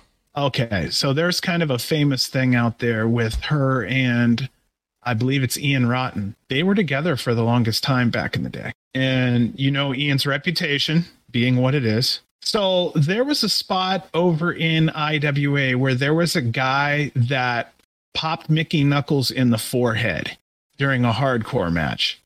And she was just getting ready to go, I forget where, but she got a major signing. And I don't know why they booked her in a hardcore match if they were trying to protect her face for TV, but they did. And so this guy kind of was a little rough on her, and she got mad and started really beating on him during this hardcore match. You should look this up. This is a famous incident. And so a lot of these guys came from the back and started kind of work but shoot, beating the shit out of him during this show. It's nasty. I mean, it's real nasty. And it really shouldn't have went down and shouldn't have happened. And in any other situation, the cops would have been called. I don't know how long that guy's career was after that match happened. Like, this is something you really should look up for history purposes, especially for deathmatch. So fast forward a little bit. Ian is now banking on his girlfriend at the time, Mickey, getting another huge deal. This is later on down the road. And she goes for a spot in an independent show and breaks her leg. I mean, completely breaks her leg. And you can see when she picks up her leg, you can see the knee and everything below that literally shift. And I think she pulls it and you see the entire leg 90 degrees, like turned back into its spot.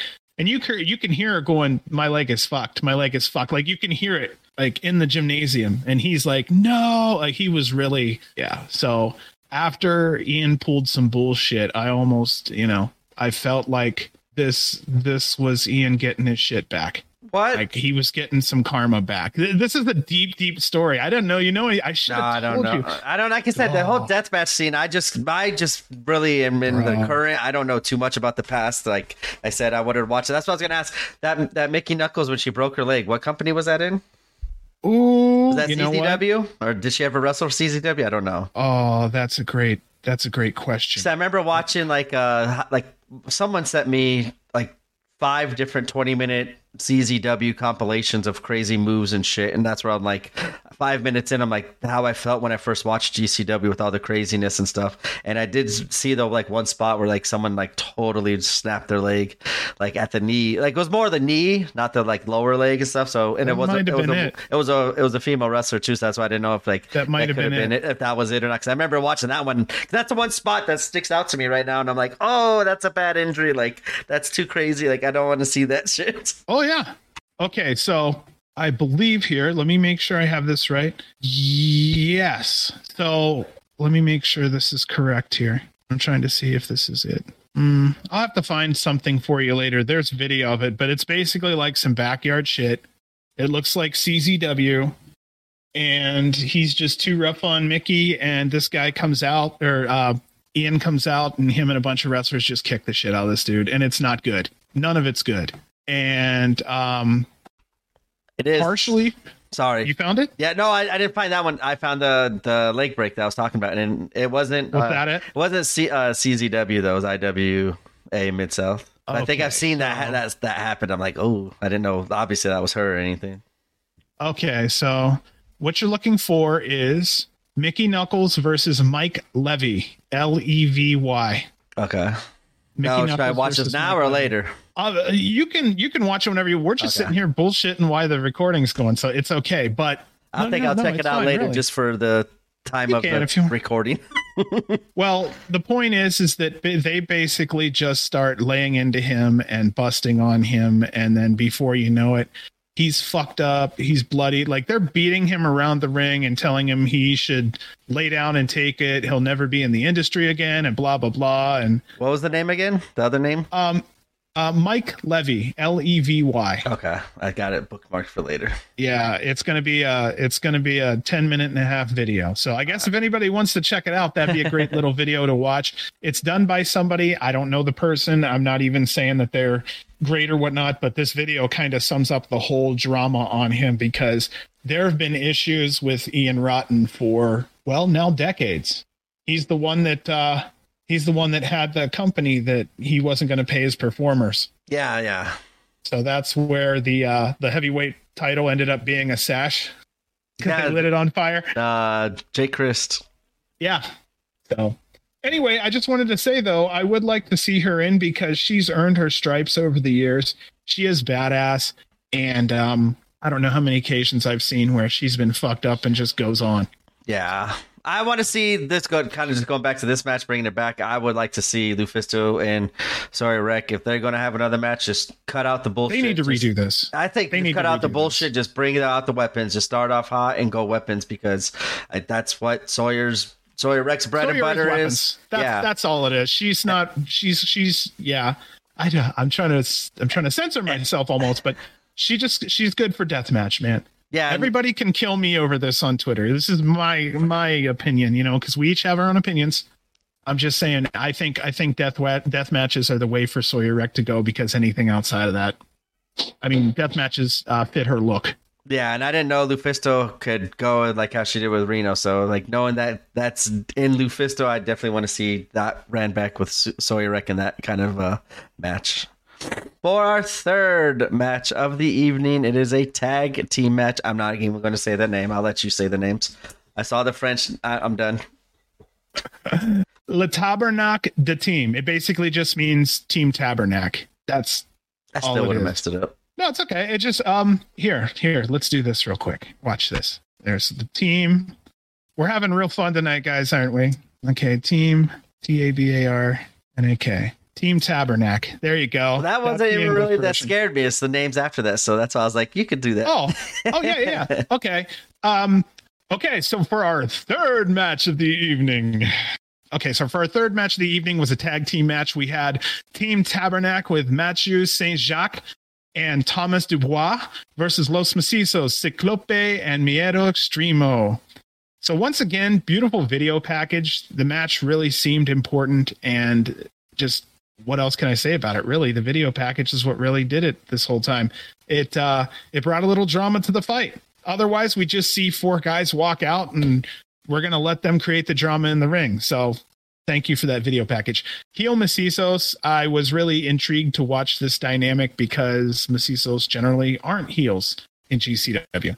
TDT came out to heavy cheers. I'm excited to see these two. TDT is Team Tabernacle, for those who hadn't had a chance to check it out. Scarlett is here to ref. I'm with Veda. She's an awesome ref. I mean, we've said it a couple times. I just want you to throw your 2 cents in there too. You agree? She's good at her job. Last time when we were talking about senior officials and stuff like that, I think yes. If I had to pick one GCW referee, I'd pick Scarlett, just because it doesn't matter what the situation calls for. She either can make herself part of the match and do whatever's needed, or she's invisible, and that's what you want from a referee, is not to be in the ring messing up anything. So I went ahead and did a real rundown on this match. So if anybody wants to be told a story, go ahead and relax for a minute, because I'm going to tell you one. So here we go. Both men are face-to-face talking shit. The bell rings, and they start out hot. TDT cleared the ring quite early. Minute 1, TDT go for double topes, and Macizos throw chairs at their heads. The fight is on in the outside of the ring early. Split screen also is working at this time, thank goodness. Minute 2, Macizos take over. Mathieu is isolated. They're gaining heat for teaming up on him and using dirty moves. Minute 3, Dubois comes in and gets a vicious slam by Miedo. Dubois is a big boy. I put that in my notes. I'm really a big fan of the big guys, obviously. Cyclope is pissing off the fans, and I loved watching it. Minute 4, Dubois with double DDTs into double lariats from the top rope into a release Northern Lights. Individually on both Macizos. Then a TDT hits double topes. This is very busy. Minute 5, and Dubois brings a door out. Oh, Dubois holds up Miedo, so a 10-year-old fan can hit 2 wicked shots at him straight to the face. I loved it. I'm guessing you saw it too, right? That kid with his mean left hooks. Yeah, I love to get the kid involved. Obviously, with the my kid's been involved in a match too. I was like, oh yeah, that's a fun spot. That's going to be a lifetime memory for that kid. I still say at some point we need to have a kid on commentary again. That was so much fun to hear. Minute 6, a door was propped in the ring. Cyclope was put through a table. Not a fan of cut tables, but it's about safety, and that's fair. So we'll stop there for a second, too. I'm going to complain, but I'm also not going to complain because I'm old enough to understand, but all the tables except for a few were cut. You saw that, right? To be honest, no, I didn't. I was like, I actually had the opposite. All of them except for a couple. When I saw it, I actually had the opposite thought. I was like, whoa, those are pretty thick tables. That's going to be rough. And I was like, after the whole incident with the one table with Joey Janela, I was like, I mean, that makes sense now if they did cut it. So that way that doesn't happen again, which is, I'm fine with it. But I didn't even notice. I did not see like a certain cut on it or anything. Yeah, this is me being a nerd. So I've quote unquote, I've seen it all, which, I haven't, but I'm looking for shit like that. And yeah, about 85 to 90% of the tables in this show had cuts where the table would break a little easier. So that's why you didn't see anyone really laid across the table during this match. It would have folded the table completely. Yeah, no, just so you know. I usually can tell with that, but I could not tell that night. So yeah, that's a great catch. I didn't notice. Check them out if you're watching. Yeah, I'm going to. Yeah, for sure. So TDT was stretching Macizos in the ring with double submissions, and fans were really loving this match. Minute 7, another table comes in. Miedo hits an awesome crossbody that goes right through Matthew's body. Macizos takes control momentarily in minute 8 until Matthew comes in the ring, fighting both Macizos and takes over. Minute 9, another table propped in the ring. Macizos hit the electric chair on Matthew. Dubois breaks up the pin with a top rope moonsault. Said this before, long legs look great on flips. I don't have a better way to put it, but I've said this before. Long legs look great on flips. When you have somebody out there who's really tall and they do a flip or something like that, long arms and long legs always look great. The ganglier, the better. Minute 10, chairs are in the ring. Cyclope with a nasty top rope curb stomp as Miedo held Dubois in place. Minute 11, another table up in the corner. TDT take over and send Cyclope through that table. Minute 12, Miedo is held up as Matthew hits him with a chair. This match feels like a rowdy brawl. I was 100% invested in this. Macizos locked in double submissions, and they end up tapping out. So our winner in this match was Team Tabernacle, and that's the second loss in a row for Cyclope and Miedo. They're in the spot right now of putting people over as they're on their way to maybe go take it easy for a while. So I'm happy they fulfilled this date. I was worried they wouldn't because of injury, And they just got announced for another match at the Collective. I saw they're doing like a team. Wow. I think they were on Team GCW going against Team DDT. If I remember, I think that was today. Really? Yeah, I saw them announce for a match today. Could be, maybe it was a retweet and it happened a couple days ago when I missed it. Right. But yeah, I didn't know that they were on the Collective. Even the only one match I knew was like the brother versus brother match, and that was for the World on Lucha. Yeah, when I first saw TDT, I didn't know what to expect. They had matching shirts. I liked them. I knew that was coming. But no, for real, like that was another thing. I was like, okay, and they were big boys. I was like, whoa, this is gonna be fun. Yeah. Hopefully, it is kind of like you said, a Haas kind of battle with those two, and I enjoyed them. I like the lumberjack look.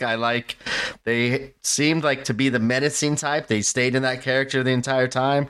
They're strong. Like they were good. They could do the strong moves. They could do the high flying moves. They did a little bit hardcore with the tables and stuff. Not too much of the other fuckery, but for Los Macizos match, that's a pretty easy and chill night without any light tubes and all that stuff. And I like this team. I would like to see Team DDT in the GCW ring again. And for Los Macizos losing, that made total sense to me. Just because of okay, I see the cut now. First table I saw. Yeah, the side, you I didn't cut see it. like yeah. on the two sides in the middle. So they err on safety. Yeah, I get that. And that's perfectly fine. You still get the same effect. Like, doesn't look, it looks bad, as you said, unless like somebody laid on it and it fell before anything happened. Then that's when it looks pretty cheesy.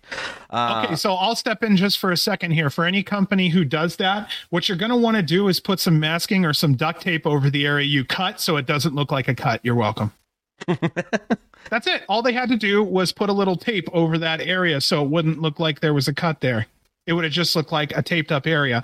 And then if you put a couple other little pieces of duct tape on the table, it just looks like somebody stuck some shit to the table. Yes, I didn't even notice it until now. I'm looking for it. Yep, that's all a you good got. thing. Well, It wasn't too bad. Yeah, exactly. I was like, it wasn't too bad. Obviously, I went a whole show not noticing, but as you said, you were about to say, I think you noticed it once, and boom, it's going to be there the rest of the night. Yep, exactly. I'm just saying though, that's the trick around that is you could basically just put some tape over that, and nobody'd know any better. Yeah. Los Pacisos losing though made complete sense to me. I think they obviously need to give Team IWS a victory somewhere throughout the show, and for a team that's just recovering from losing the tag team titles, and as we said, who knows what their future holds, if it's going to lead to break or singles competition, also, or if they're still going to find their way back up from the bottom and work as a tag team.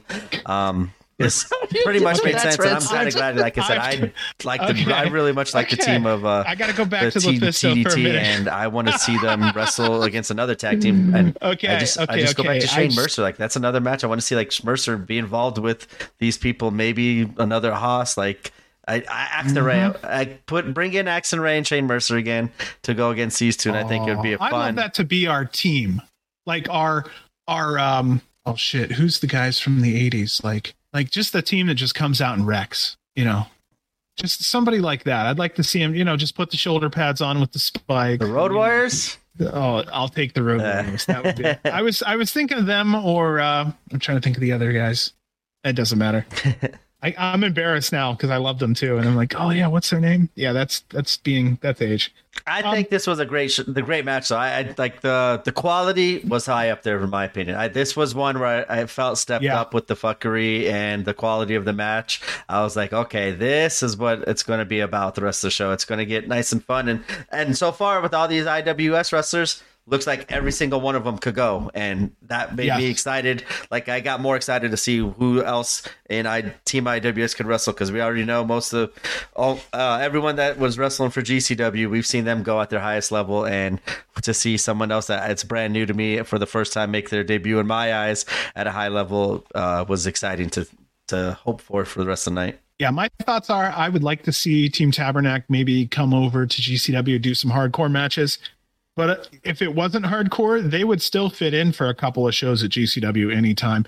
They have a fantastic upside. They were a mature in-ring tag team. They didn't look lost. They look like they've worked with each other plenty of times. Yeah, I don't know. Like a veteran team for sure. Yeah, and if you're going to have a tag team, why not have a complete tag team? So, I mean, these are guys that I would love to see back again. Maybe give them a chance in the United States. Get them away from that poutine and get them on a nice cheeseburger. That's all I'm saying. The onion rings, hot dog, bacon wrapped hot dog. I wanted to mention it, and I've never mentioned it before about Lufisto. Okay. Online, especially on Twitter, she has been online talking about how she was unhappy with herself and she's been losing a lot of weight and working her ass off. I wanted to just mention it before I forgot, because I've forgotten to mention it before, that she's been kicking ass and I'm behind her 100%. I've had to lose large amounts of weight before, and it's not easy. And then when you get down to that level where you're close to your real body weight, it's even harder to lose weight. So I just wanted to say that she really was feeling shitty about herself and really decided to put in the work and work hard. Yeah. So I just wanted to make sure I mentioned that she's doing great out there, and keep it up. And for someone who was inducted last year for the independent wrestling, like the Hall of Fame, like for someone who got that big honor, could easily just rest on their laurels, call it like just rest on whatever they are known to do and not continue to work hard and better themselves. And she's gotten in way better shape now than she did, as you said, back then. And you could tell the hard work is very noticeable as more time's gone away from the Hall of Fame show. You could definitely see the improvement there. And yeah, absolutely, she's killing it. And like I said, I didn't mind that match too much. The story wreck, yeah, there was the botch, but like I said, I'm not kind of blaming her. But after her match with Rena, like I was like kind of getting Lufisto. Let's get her into more GCW matches because that match with Rena was incredible. And if that's what that was the best match I've ever actually seen her have in like this form. Not going back and watching old tapes. Like from what I've seen with her, that was her best match she had, and it was super fun. And I can't wait to talk about it because it was very entertaining in Toronto. Okay, so I will just mention here that in the end of this thing, there was still a happy ending between all these bad guys. All men hugged at the end. They raised their hands. It was performance level. So, of course, they did what you would see people in the theater do. They all held hands, raised them up, did their bow. I actually felt a little spin after that match. Like, I appreciate when that happens. These guys had built so much tension, and I even felt like I'm writing notes. It's hard for me to be fully invested sometimes. I was fully invested in this thing, and the last minute, you could just, like, it just cooked. Like, it felt so good. And yeah, IWS chants from the crowd. Oh yeah, before I forget, did you see Emil ask for love for GCW? And yeah, they booed the shit out of him.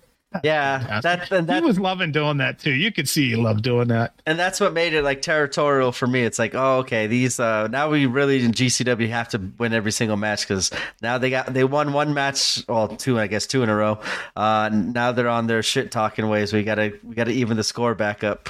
I really wish they would kind of add like a little scoreboard to these kind of things to kind of keep track of Team GCW and versus Team IWS, or even like back in Survivor Series when they used to do like brand versus brand. I'd like to just see if you're going to do something like cross promotion like that, keep a little ticker up top with who's won how many matches. Okay, so before I forget, there was the spinning GCW in the bottom right hand corner. I like that. Yeah, that's a cool one. That I did make a note of that earlier, and I just erased it in my notes. Yeah. You did your thing. Yeah, how it switches from logo to logo, the little watermark at the bottom. And I'm not 100% against maybe keeping the match time at the bottom. If not for me, for others. For you, so that way you don't have a timer.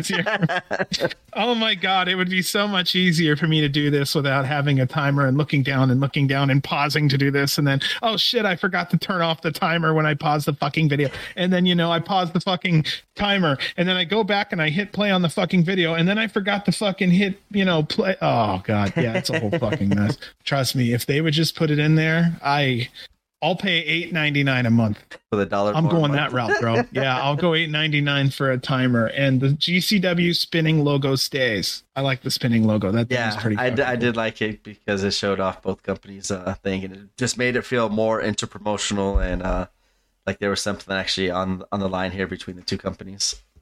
Oh, and because I'm a sucker for this shit, you know what else I like? I like on GCW merch, they had those tie-dye GCW shirts. I picked up one a while back. Those things are freaking awesome.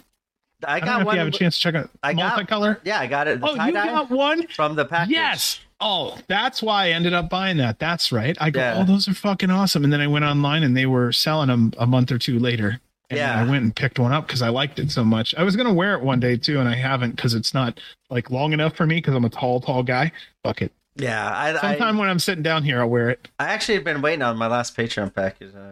Brett, let's do something. You know what? Here, I actually hit up Patreon because I haven't gotten anything since I was a Game Changer in about 3 months or so. I was about to say it's been, I think I haven't gotten anything since this new year other than, no, actually, I can't tell you the last thing I got. It's been that long. Yeah. Yeah. We'll get that figured out, Patreon. Well, now you know what I was talking about when I was speaking of a bacon wrapped hot dog. This has been a very interesting show so far. It's good we're comfortable. Okay, so yeah. For our fourth matchup of the evening, it is a beer bash match, and it is Matt Falco going against the one called Manders. And to me, this was one of the most enjoyable matches of the night. I loved Manders getting this kind of match, the spotlight in Canada, and watching him in this beer bash match was fun and different. And that's what I loved about actually this whole show. As I've seen, like each match you can see is totally different than the others, and it's been a fun show up until this point. And this match, like I said, I put this up there as one of my favorite matches of the night just because how different it was.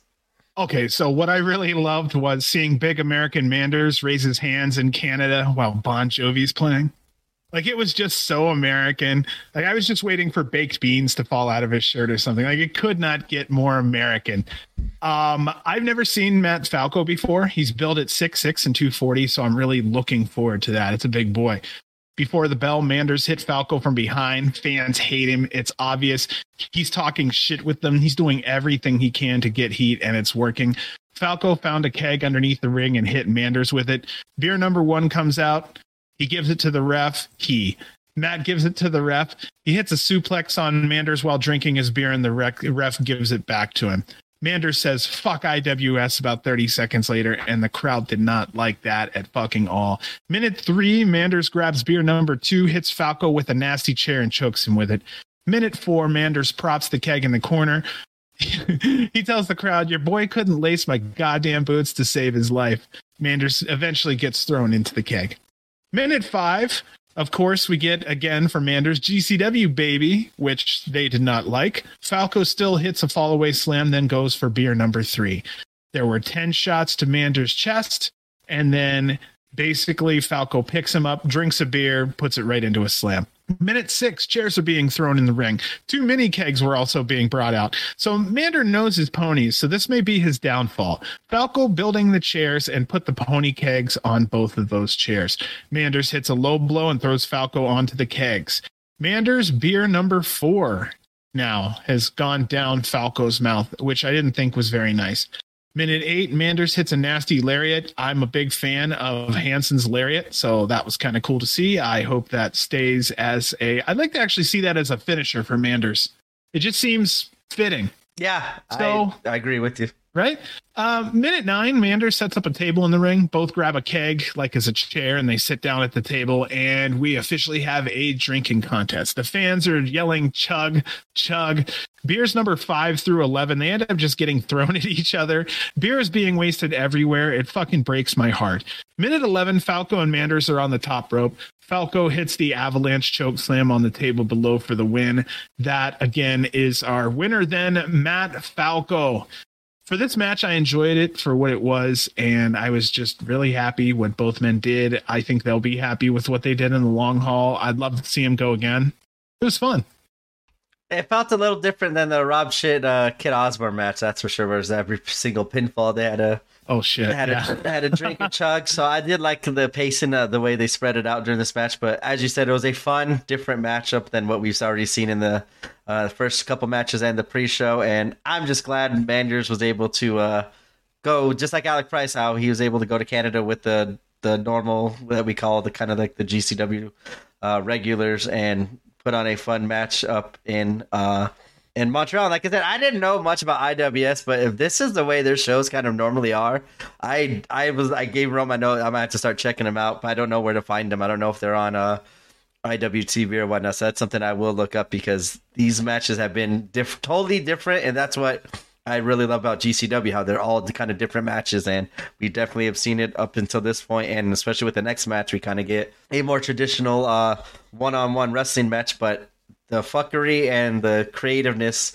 with all the fuckery that's happened in these first 4 matches, I definitely enjoyed. And Matt Falco, he's a tall one. Like, he looked like maybe he just looked tall because of his legs for me, but Manders is not short, and he was kind of towering over Manders there for quite a bit of this match.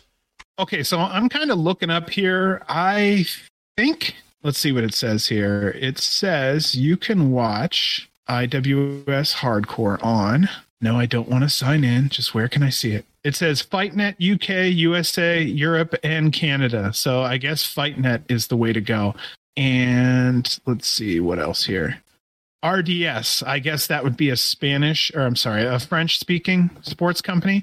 So if anybody wants to check them out, it looks like they're on FightNet. So there we go. I'm going to have to check them out. Yeah, I'm with you. I definitely want to check them out, because the wrestlers all seem to be good workers too. And like I said, I love the variety of it. There's not much of the same kind of looking characters. They all are acting differently. They all have different styles, and I've been enjoying what IWS has definitely provided in this GCW versus IWS card so far tonight. That will lead us into the 5th matchup of the evening. with a little bit more familiar names as Speedball Mike Bailey goes against Gringo Loco. And that is, I don't know if this is the first time ever match. I can't remember if they made a note of it or not, but I can't remember these two kind of ever facing off in GCW. Even if they have, this was one of the matches I was really looking forward to the most of the night because obviously I kind of know both of the names, and I really think that both competitors, especially Gringo Loco being the base god and Mike Bailey's high speed maneuvers, I thought this was going to be a great matchup, and it was probably overall just straight in ring work. I think it was the best matchup of the night for me.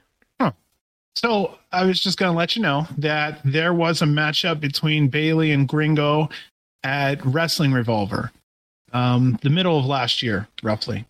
The only other time that I had seen either of them in the ring together was Speedball versus Ninja Mac versus Gringo Loco at Demand Lucha. So that's all I have on that. I gotta watch more Demand Lucha. Like, they actually followed the podcast a couple, like right when they first started. I thought, which was pretty cool. But no kidding. Yeah, and I think that's the Gringo Loco promotion that I was talking about that I do want to check out a lot more because they've got some pretty big matchups. And yeah, I totally missed the Gringo versus Speedball and that company. So that is another company I know on IWTV I will definitely be checking out here soon.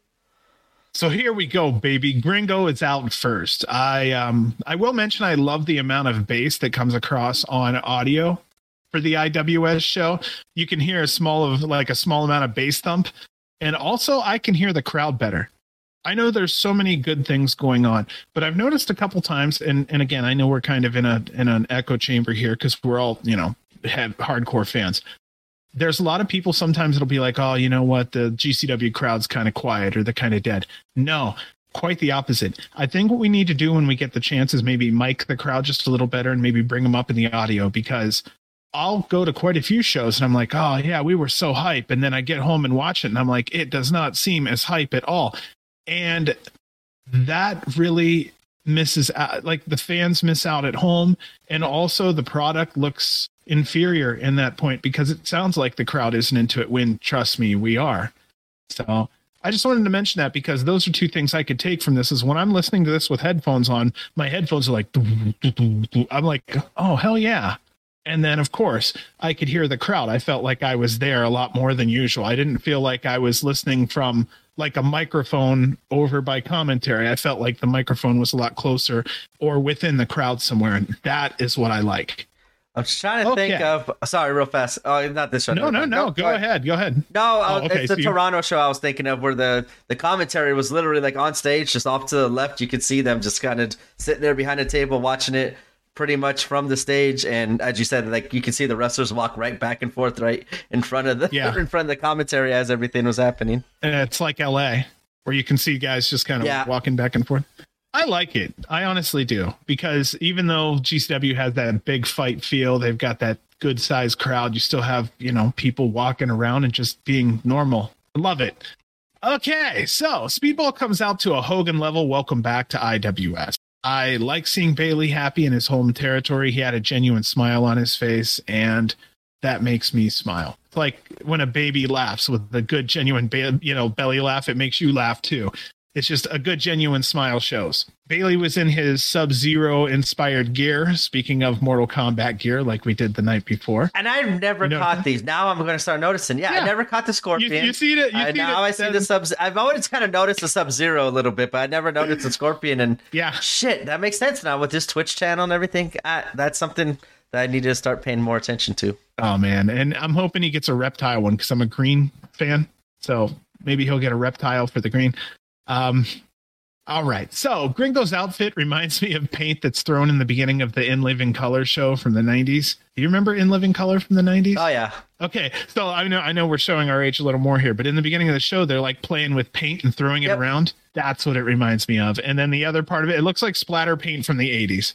I just kind of wanted to mention it. And I think he was saving that outfit for his first match with Gringo, because by Kingo, because that was the first time I ever seen him wear that outfit, if I'm not mistaken, because I remember it stood out to me during that match. I was like, whoa, Gringo's got a very colorful outfit. So that must have been the first time I've noticed it. And I thought he was saving like that outfit for the big matches against my king go against Speedball. So I kind of like how he has like a kind of like how Tiger Woods on his Friday on the Sundays when he would be in the final round of like a major or something like that. He bust out the red tee and you're like, oh shit, it's the serious Tiger Woods now. And I feel like this now with Gringo. Every time I see the rainbow, it's like, oh shit, Gringo's on top of his game here. He's going to put on a great matchup against a great competitor, and that's what I look forward to now. Oh, dude, this thing was crazy. Both started out very quick. They're showing off their speed. They're both interacting with the crowd a whole hell of a lot.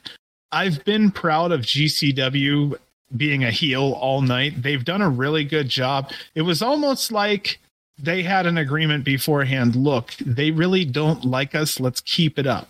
Just let's keep it going. And if they start to just quiet down on us a little bit, tell them to fuck off again. And it worked. Every time somebody was interacting with the crowd here, the crowd was definitely interacting back. They were really loud. So a minute really passed before both really decided to get down to business. It was a lot of a feeling out process. Gringo does heal almost immediately, so he hits that double handspring, or the head spring, which always looks good. You know, he's showing off. He does the boom. Yeah, there's a little dance, yeah. And he does a little, yeah. So he was doing that. I actually did the dance. You saw me kind of. I forgot who it was just recently kind of did his shit, and he was like, hey, motherfucker, that's my moves. Don't be stealing my shit. I loved it. So minute 2, Speedball knocks Gringo to the outside of the ring. He goes for a head scissors. Gringo catches it, and Gringo slams him into the metal barriers. It looked really nasty. Minute 4, Gringo hits an inverted angle slam. I'm unsure if I've ever really seen that before out of Gringo. But he is taking his time with Mike. Anytime Bailey tries to come back, it's usually getting stopped at this point in the match. Minute 5, we have fuck you loco chants that are coming from the crowd. Gringo hits a top rope jumping cutter on Bailey that looked really good. Minute 6, Bailey comes back with a missile drop kick that starts to soften Gringo. Speedball hits a shooting star press. Minute 7, Speedball is primarily taken over the match. Gringo rolls out. He catches Bailey's foot and shoves Bailey into the guardrail, which turns into minute 8. Bailey repositioned himself and was able to turn Gringo's slide into an acai moonsault from the top rope to the floor. Minute 9, Bailey sweeps Gringo's feet from the apron, and he misses the double knees on Loco as Loco rolls out of the way. You know what I'm talking about? Those double knees he does on the apron. The band totally missed those things.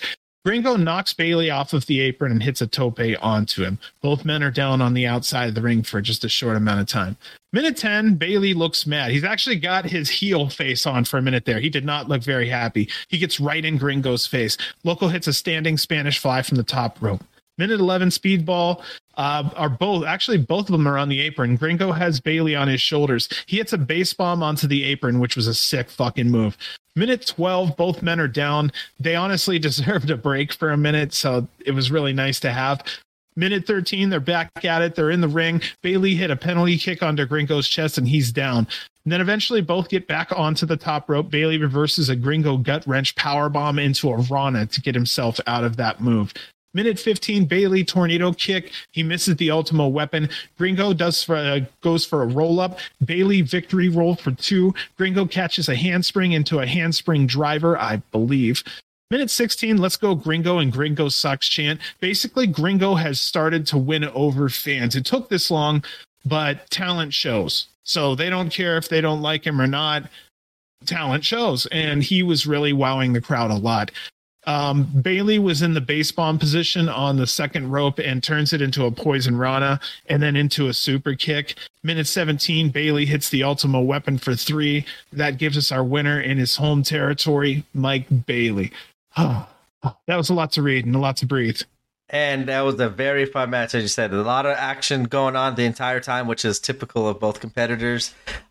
Gringo just once again shows how incredible he really is. I think he's kind of not gets forgotten on all these and how good he is when he's thrown in these scramble matches and these lucha stuff. But as we've talked about, I think he needs to go for like the Extreme title or JCW title like soon because he's been killing it. And he's one of those wrestlers that hasn't gotten a title shot, even though he's been busting his ass for these last couple of years and all these different kind of matchups and whatever's called for the situation for him. And he's hit home runs every single time. And just like how Speedball did. And this was another example where both men had a great match. And as you said at the beginning, I loved how over Speedball was with the crowd. And that was nice. Cause I don't know when, like, I know he was got stuck there for a while, but like he was wrestling out there for the longest time, and to take a couple years off and come back was very cool to see the crowd react the way they did for him.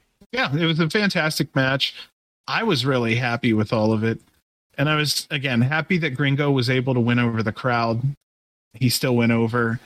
Bailey still won. Like, everything about it was really well done. Yeah, because you had all the spots in the match, which was perfect, and it was a great executed match. I like how Speedball too has paid a little bit more details to some of his like counters and stuff like that. Like there's one where Gringo's trying to rip him off the rope, and you see him not just ring his arm around the top rope to prevent it, but he did that and grabbed the second rope for more leverage. And like I just like the little visuals it makes it, especially since not a lot of wrestlers do those things and pay attention to that minute of a detail. I think it adds a lot more to what he's been doing lately with as for Speedball, and I just enjoy how he has kind of like he treats this as a art and a like he treats this as his life, and he's been performing excellent. Obviously, we always talk about the last 2 years how he has not had a single bad match, but now I'm noticing his actual little details that he's kind of providing to it, and it's been awesome. I enjoy everything Speedball's been doing lately, and Gringo stepped up and had another incredible match. Yeah, I think it's time for Gringo to start getting shots at championships, and he's not just a middle of the he's not just a middle of the show kind of guy anymore. Or if he is, at least you have a solid worker anywhere that you need to have one. But yeah, I want to see him elevated now. It's getting to that point. Yeah, and like I'm glad he is getting these pretty big matchups at the Collective, because I don't see anybody. Maybe Kota Ibushi could have a memorable Collective weekend, but Speedball's got all the dream matchups, man. It sucks that the Will Ospreay got hurt, because that's one match. That's the match that actually made me almost go to that Impact versus New Japan show, just because it's to see Speedball and Will Ospreay. But with all the traffic and all the other shit going on around that time, I didn't want to. I'd be missing one of the other shows that I paid for already, and I don't really want to do that. Yeah. But that was one matchup that might have got me to do that. But since Ospreay is injured, they announced it's Tanahashi, so Speedball's going against Kota Ibushi in a Bloodsport match, which I think is going to be so much fun to watch. I would still like to see that in a regular matchup, but that could still possibly happen down the line, hopefully. Speedball's going against Tanahashi now. Speedball's going against Mike Kingo at Joey Janela's spring break, and I think he's in another crazy matchup with like a super good wrestler. I can't remember off the top of my head, but he's got like 4 marquee matchups on 4 different shows. I think this is going to be the weekend of Speedball, and I think last year too he killed it a lot during the Collective weekend, but this one he could really make himself a lot of money here with all these matchups he's doing against stars of different companies. Okay, so follow me for like the 90th time. Ready? GCW actually has an Intercontinental or some kind of a belt underneath the heavyweight one, and that belt could have been slapped on Mike Bailey months ago when he would have won in LA. He would have had the GCW belt on him. He would have went up to IWS and had to defend the GCW belt in his home territory against Gringo Loco. We really do need a middle area belt there somewhere, because we've got so many people coming through. It would be crazy if the people who came through could possibly get a shot at the champion that night. Dude. Yeah, I kind of hope that's what they turned the JCW title into. I don't know what. There still doesn't seem to be an identity for this title yet, which is a little concerning for me. But as I said, the keyword is yet. He's only defended it like 3 times, but I really think outside of the fuckery, the 2 title defenses have been what I would consider perfect. It was a long match, it had a story, and it was a good fight. So outside of that 3rd one with Blake, which accomplished the heel Blake thing, the other 2 matches have been pretty good, right? Mance and what was that second Coughlin. one? Yeah, I think those were both really good matches. The Coughlin's no slouch. Yeah, the Coughlin match was, I think, the best of the title defenses so far. I feel like he's defended it one more time. I could be completely wrong. Just Blake. So. Just Blake? Yeah. Is that the other one? Okay. But I do think that that's kind of my goal. Hopefully, as you said, that gets bumped up to a little bit higher on the card and becomes, as you said, like kind of like that middle of the road one, because I like how they have the GCW world title, and then now you can have the JCW world title for traditional wrestlers, or the GCW world title could be a hybrid, as I've always said, with everything. But then you got also the ultraviolet, which I think is ahead of the extreme. And then the extreme title, I think, of the forward belts, singles titles in GCW, I think that's probably the lowest of the four. But it also, as we've seen, the extreme title being defended in scrambles, straight up regular matches with no fuckery, add fuckery to it. It has a lot of variations. So I do kind of like how they do have that kind of belt, like the layout of the four belts. Like you do have like a major ultraviolet title, then a minor extreme title, major GCW heavyweight title, minor JCW title. I just hope the JCW title kind of gets pumped up, as you said, with a little bit higher showcases matches higher up the card. I review these shows, and I still feel like the UV and the extreme step on each other, and one of them needs to step to the middle of the road so that it can be used in regular matches. We have come on, we can't have Commander in a match against, say, Gringo for the middle whatever title, the IC title. I call it IC because I don't know what else would be like an IC title. I mean, come on, there would be so much extra drama put into these matches that are already so good. What would happen if Vikingo had to go up against, our champion? What if he held the fucking title and took it to AEW and took it around and had fun with it? I'll be really honest with you. I thought as soon as he got signed, within the first two matches, he'd have a title shot and win. I thought that's kind of what they would do to kind of entice him, or to entice not him, but his handlers, AAA, to kind of get them more hopeful that he's going to be used the right way out here in the States. And I know Brett would do that to kind of help out that relationship, also to get the talent that Vikingo is out here. I'm honestly real surprised he hasn't been GCW champion yet. Like, I thought maybe that Gringo match, or no, the Gringo was his third match. I still haven't seen the Joey Janela versus Vikingo. I'm still upset that I haven't really seen that on Fight TV that they said they would add. It hasn't been added yet, but I'm surprised, as you said, Vikingo's not the champion, because I thought for sure he would already be champion by now. Wow. Yeah, that would be interesting. So we can talk about this real quick too. Vikingo had a killer debut on AEW. Yeah, you believe in this way more than even I do. You were really floored. I was going off last night on how good this match was. To you specifically, I didn't want to start sending out public tweets at the time I did it, just in case work saw, like, oh, why are you late? Oh, because you're up at tweeting at 2 in the morning watching wrestling. But that match was. I don't want to go too far in it, but my biggest takeaway is I've never seen any wrestler make a U.S. debut that is a relatively unknown and absolutely kill it the way Vikingo did, because his moveset is already the hardest or the toughest moveset to actually accomplish and hit every single move as he did, because he's the only one in the world I've ever seen connect on all these moves. So his moveset's probably the most difficult, and he hit every single one of them on national TV against a wrestler known probably top 5 in the world.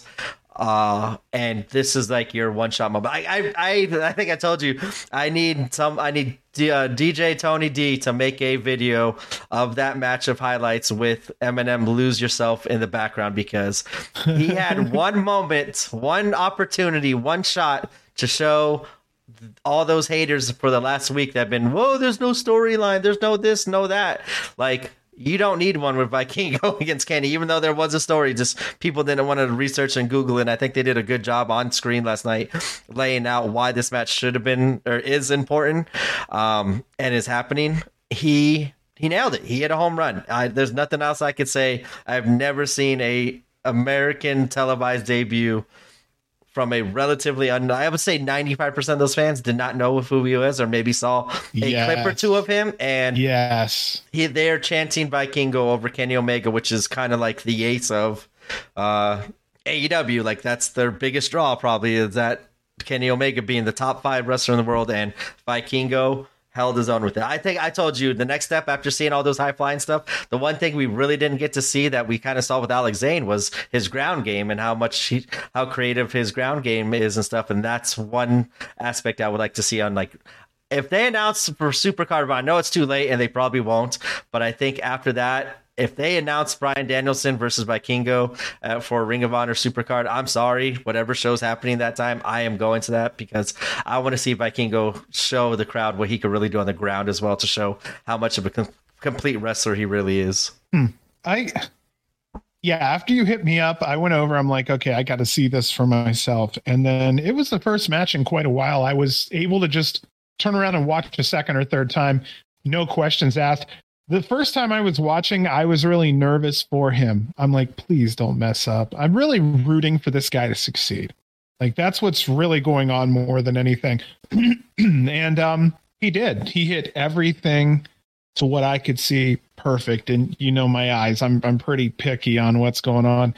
Almost, if not everything, was exactly the way he wanted it. And you know, if you ever watch reaction videos with people like listening to rock music for the first time, or like some guy listening to rap for hip hop, it was kind of like that. It was like watching this guy be born on American TV to a huge audience, and they had no idea what the fuck they were getting into. And it was really cool to watch their excitement slowly rise more and more as this move was hit. And then this move was hit. And everything just became more and more impressive. And it was just phenomenal. Yeah, like I said, I'm really going to cherish my time at the collective, like make it a goal of mine to go talk to Vikingo, like take a picture, get something signed, because after that performance, after collective, I don't think he's going to be working on some independent scenes for much longer. Even though I would still love for them to be able to do that, I think he's one of those ones where you can't take that risk. And that's why I said when he had his match against Gringo and some of the stuff that happened during that match where he was taking chair shots and landing on his head on the concrete and shit, I was like, wow, I cannot believe they're letting him take this much damage on, I hate to say it, like, independent show, where if that happened like last night on AEW, I get it. That's your one shot to make an impression. So you're going to want to do everything. And I'm glad though, Vikingo never held anything back so far in all his matches at GCW. He's doing his shit like how he normally would, no matter how many fans are in attendance or what company it is. He goes out just like everyone else on the GCW roster, no matter the show or the occasion, whatever you're called upon to do. They go out there and give it 110% every single time. And that's another thing I could always respect from Brett Kingo, because that's a lot of money he's gambling with on all these moves that he's performing. I hate to say it, like in front of GCW with 1,000 people there at most, instead of last night, 17,000 people, nationwide audience, and getting all those eyes on him. I think that he's going to not be with us too much longer in GCW. I hate to say that, but I just realistically think that. Yeah. Any fans right now, I'm going to add him to the pile of Billy Starks and Nick Wayne. Enjoy them now. Enjoy them as much as you can.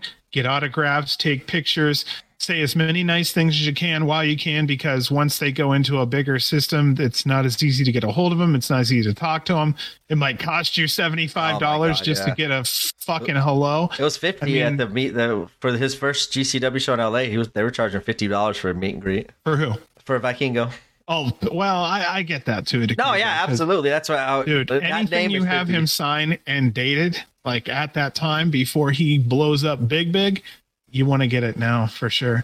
I thought you were saying Nick Wayne for a minute. I'm like, wait a minute. No, Nick Wayne, GCW? No, Vikingo. I could do a whole show on just that match alone last night. Like I was blown away. That was insane. And it's not just because it was it is Vikingo because he's the only one that can do that shit. But I think both of them did a very good job, and Kenny Omega pulled his best Gringo Loco impression out here and was a perfect base on everything Vikingo did. And that was a different side of Kenny Omega that we don't really see either, as being kind of the base to all this shit. And he made Vikingo look like $1 million as well. Wow. Yeah. I was going to go somewhere with something. I completely forgot. No. I always take my notes. In this one moment, I didn't take a note, and I'm like, but I remember what I was going to say now. Okay. So last year at Double or Nothing, you could do a meet and greet. And it was what, $100 sometimes for some of them? That was like the lower end names. I hate to say it. Like the higher end names, like $250, $300. So here's what was mind blowing is that I could pay like $30 to $35, maybe $20 and see MJF and probably half of that roster at an independent show 4 years ago. And then a year, 2, 3 years later, I have to spend 2 times that just to get a hello from a guy that I could walk up to and take a picture 2 or 3 years ago. So I know things changed, but I always thought it was way overpriced to go meet a bunch of people that you could get at a much lower rate just again 2-3 years ago. So I know TV changes things, but some of those people, they didn't really change that much. So. Yeah. But I mean, look how much that aren't worth the rate. But look how much they do on the independent scene. Like right now, they're just pretty much always available at these shows. You could at any time walk up to them and have a conversation. So they're just valuing their time better now because they can. Other than then, like no one's going to pay. Not to say no one's going to pay, but you're limiting like kind of your popularity and your fan base when you start charging like that. But for some of these bigger names, like it absolutely makes sense. Especially, I don't know if you saw the drama kind of going on with people stopping fans stopping these wrestlers at airports and signing stuff, and how it kind of came to like a big old thing earlier this week where like, hey, stop doing that shit. Like there's a proper place and time to do this if you want. You don't catch them after a show at 12 in the morning as they're trying to get home and you're shoving a bunch of stuff in their faces to sign because you want to make money off of them to sell on eBay, and then they say no, and then you throw a fit and like you're entitled to do that stuff. Like you guys aren't entitled to do shit outside of any ring hours. These wrestlers are not available to you 24/7. It just, some of them, especially on the independent scene as we're talking about, do make themselves available, which is cool. But whenever you get to some of these wrestlers that don't, or they say no for once, you just got to sit there and do it. Don't be an asshole about it and give these wrestlers shit for it, because they're already risking their life for you. On top of that, they don't need to make you money as well. Okay, so we'll talk about that one real quick. I got a couple different ways of looking at this, and I'm going to give you the counterpoint to what you said real quick, and then I'll go with the other side too. Number one, I am not a big fan of collectors who go to airports and places, you know, buy a large bulk of things, literally number them on boards, and go, please, please, please give me 24 signatures, because it is true that person really isn't there to get a signature from a wrestler. They are there to get 25 signatures because they could make money off of them. So right off the bat, yes, that wasn't my counterpoint, but yes, they're basically there trying to make money off of them. So that isn't 100% right. My counterpoint is that if you're going to be famous, don't complain about the people who love you and want you around. I'm not going to say that many more. Like, come on. Oh my God, I can't believe someone wants to come up to me at the fucking airport. You know what? You're goddamn famous. Of course people want to come up to you at the airport. They see you on national TV. You know they want your picture. There are people who, when they see you walk by, they know you look like a star, and then they figure out who you are later. Sometimes people come up to you because they see a crowd around you. This is stardom. If you cannot handle it, get off of TV and go somewhere else. I'm just, that's my counterpart to it. Don't bitch about success, because one day no one will know who the fuck you are at the grocery store. You better enjoy it. Get those signatures out there, work your ass off. But I also understand you have the right to say no. Don't go on any media platform, if, you know, my opinion, don't go on there and complain about being popular. But you can complain about people trying to make money off your signatures. And you tell them, hey, if there's a kid at the airport who possibly wants a hug or a signature, I'll obviously give it to him. That's a fan. But if someone comes up to me with 20 objects on a board that are all numbered, that's not the kind of thing I'm trying to do. I'm here for mainly the kids. I know this is kind of, we're all adults. This is mainly for the kids when you're in the AEW atmosphere. That's what it's really for. So, yeah, they're also allowed to pick and choose who they, but really it's the collectors. It's the full grown men that are like our age that are really fucking that up on that side. But at the same time, I say, if you have people that want your signature and want to give you attention, don't bitch, because you worked hard for that and someone worked really hard to put you there. So, yeah, I actually I'm more on the side of the person, of the wrestler. But I'm just saying, at the same time, I know some wrestlers who don't wrestle anymore who aren't even recognized at the airport. I mean, not at the, but like at the doctor's office. They're not recognized at the grocery store, and they would love to have someone come up to them and just say, hey, like I said, I lost my shit one time when I got a chance to say hi to Baby Doll from like the old. And she's like, thank you so much for remembering me. She was honored. She's like, it's like, I'm so honored that you remembered me. Thank you. These are people on national TV, forgotten. completely forgotten. So you have to remember that too. Even if you're on national TV, not everybody remembers who was on WCW 25 years ago. There's a lot of people that just sunk into the backgrounds, and quite a few of them have just real jobs now. So they might want to enjoy those big paychecks and all the headaches that come with them, because one day they might be working a regular job and no one could give a shit who they are. All they want is whatever it is that you're there to do for a living.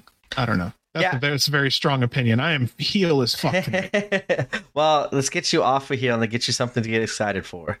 Okay. That sounds good. They just announced for Ring of Honor, Supercard of Honor in LA, Vikingo defending the AAA Mega Championship against another GCW competitor. Really? AAA though?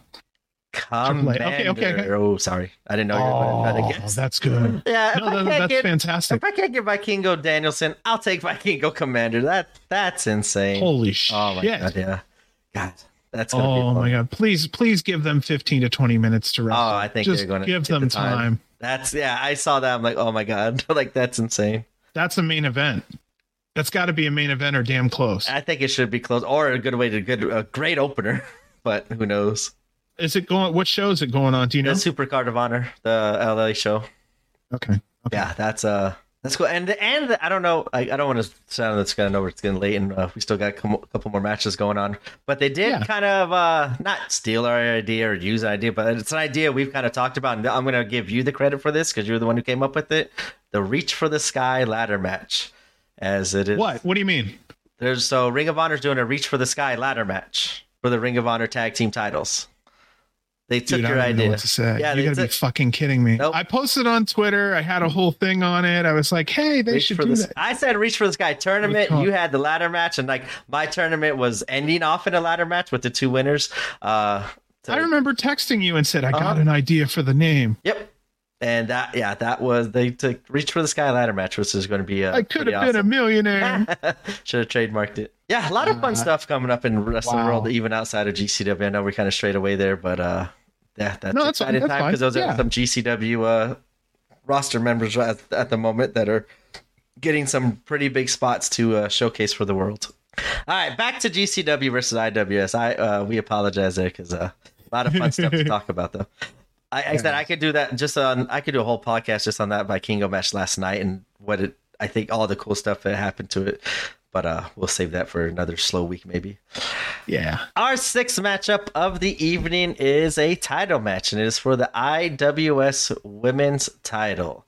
As Allie Katch goes against Melanie Havoc, and I've never heard of Melanie Havoc, never seen her, so I had no idea what kind of match this was going to get.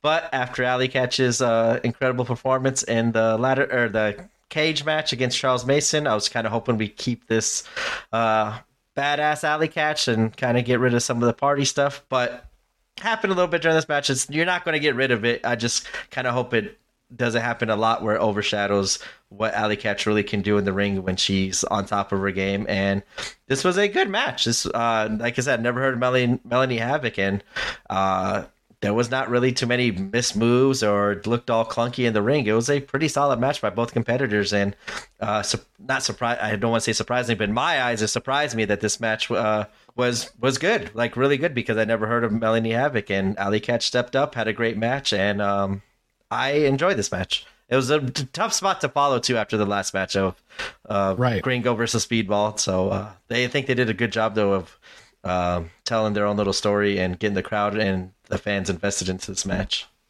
So this was the cool down match. I think that's the good way to put it, right? Yeah, but it wasn't like a short, like a safe match. It was pretty standard title match. So both women gave their all, and it was given close to 15 minutes. So, but I understand what you're saying, like the cool down after a hot match like that. So Katch gets a little love, but Havoc is who everyone loves here. She's from the IWS wrestling school. So I didn't know they have a wrestling school up there, but hell yeah, good for them. It's nice to see that there's a base up there for people to learn how to wrestle if they want to. Katch goes to kiss Havoc's hand, and she is confused. Katch is playing Effie's gimmick of I want you. It's supposed to be confusing to the person. It's kind of played out. Havoc is in control until the 4th minute. Allie is trying to draw heat. She's disrespecting the fans and Havoc from about minute 4 and onward, it's been primarily a back and forth match. Havoc starts to take over eventually at around the 7-minute mark. Around minute 9, Havoc had an awesome submission on Allie. Allie's arm bothered her for the rest of the match after that. Melanie then needs to, well, I'll just say right here. I put it in my notes. Melanie needs to wrestle stronger. She needs to wrestle like a champion. If I didn't know that she was a champion, I wouldn't know. Like, if it wasn't announced that she was a champion, I wouldn't seen by the wrestling. Her wrestling was light. Her punches were light. And she primarily bounced a lot off of Allie. Now, Allie is obviously larger and able to knock her over easily. But if you have a partner that's larger like that you have to wrestle, you're going to have to really lay in your punches. Pretty common sense. So anyway, Allie had a nice superplex into a DVD for 2.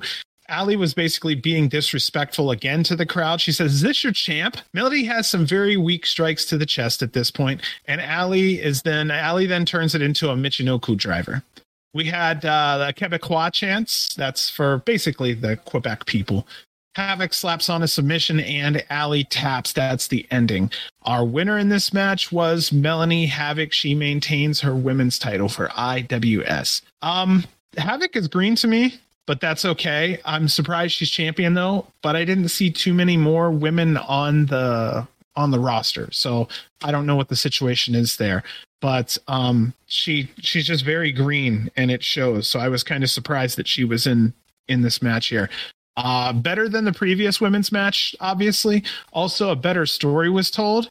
It was 15 minutes long. It could have been a touch less, but of course, this is me being picky. This match was not made for me. This match was made for everyone.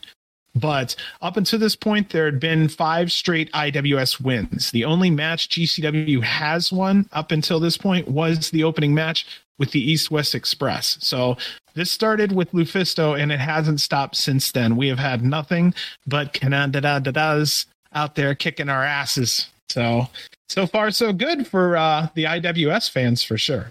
But yeah, I'm kind of more erring on the other side where I could have had less of this. And for me, Melanie just needed to be a little more strike heavy. What I'm saying is heavy fisted, and she needs to act like a champion. She shows that she's green. She's kind of newer. Like, you ever seen when a female wrestler kind of bounces off the ropes and the ropes barely move? Yeah. That's where she's at right now. Like, and then if you look at the punches that she puts on Allie's chest, some of them are so light that Allie barely, yeah. I wrote in my notes here too, like this was an incredible run on IWS. Surprising that they went on 5 victories in a row, because usually at the end of the night we usually see GCW kind of have the wins the total rounds of matches at the end, but to 5 in a row, I thought that was a cool little showcase to show what IWS has in their pocket and with the talent. And like I said, so far I haven't seen really one that I did not like and wouldn't mind seeing back in a GCW ring. They got a nice solid core of wrestlers that they showcased in this show, and I think they so far have done their own, as you said, even with them being a little bit less experience in the ring. I think they did hold their own. I think that's where GCW also stepped up to make them look really good. Yes, at this point in their career, maybe than probably what should be, but that just shows how great the talent that GCW has, where they could cover up some of the deficiencies that some of these less experienced wrestlers had. And I didn't mind this match. You said it started off hot, then it slowed down a little bit. And I wasn't shocked that Melanie won, but I thought maybe this was a cool little moment to possibly do a surprise. I know like Effie, I think, is going back there sometime soon, if I'm not mistaken. I could be wrong. And I thought maybe Alley Catch would be going back with him and could come back as a champion, maybe defend it here once or twice, and then go back and put it on someone else for the IWS company. But Melanie Havoc winning makes total sense, as the champion's going to retain in their promotion. But I was just shocked to 5 wins in a row, because I even went back as like they were kind of playing the video into the next matchup. I went back and I was like counting in my head. I'm like, holy shit, GCW hasn't won in a long time. Mm-hmm. Yeah, we won that one match. Yeah, that's where I kind of wish they would have had the scoreboard, because I was like literally had to like go in my head and count, and then I actually forgot the Los Macizos match. So I was like, wait, they said 5. I only count 4, but that I miscounted. No, and that's fair too. I think we should have had a better count just between matches. Say, hey, now we're up 3-1, or hey, and they're stomping the shit out of us 5-1. I hope at this point we can at least get a win somewhere. Create that tense moments and have like the wrestler come out like that's next in line, like, hey, we gotta get the momentum back, guys. Like we're GCW, we're the reason everyone's here and we're losing. Like I would like in the next matchup is Tony Deppen versus Benjamin Toll. I was like, this would be a perfect opportunity. I thought actually I'll go into this match. When Tony Deppen came out, I thought maybe we'd see a more serious, like, hey, stop fucking around, guys. We got a brand to represent here. Just stop goofing around and being the serious Tony Deppen. Like, just come out and take control and be a leader for the GCW roster. That's what I was thinking that should be happening after taking 5 losses in a row. Right. So the next matchup is for the IWS World Heavyweight title, as the champion Benjamin Toll represents IWS going against Tony Deppen, as I said. And just originally, I thought this was going to be the main event because Benjamin Toll was another name I'd have seen before. I think it was for this company. I think I caught a match. I think it was he wrestled against the Green Phantom.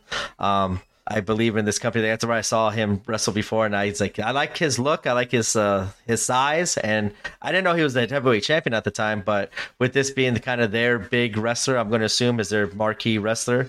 I thought that this match was going to be put in the main event and kind of given some time to showcase their world champion, while also Tony Deppen showing off all the cool stuff that he does in the ring as well. But based off of what happens in the main event, I definitely see why this wasn't. So Toll was pumping up the crowd. Tony was not very impressed at all. This is Tony's thing. So Tony really needs to set in his patented heel work tonight. That's what I was really looking forward to.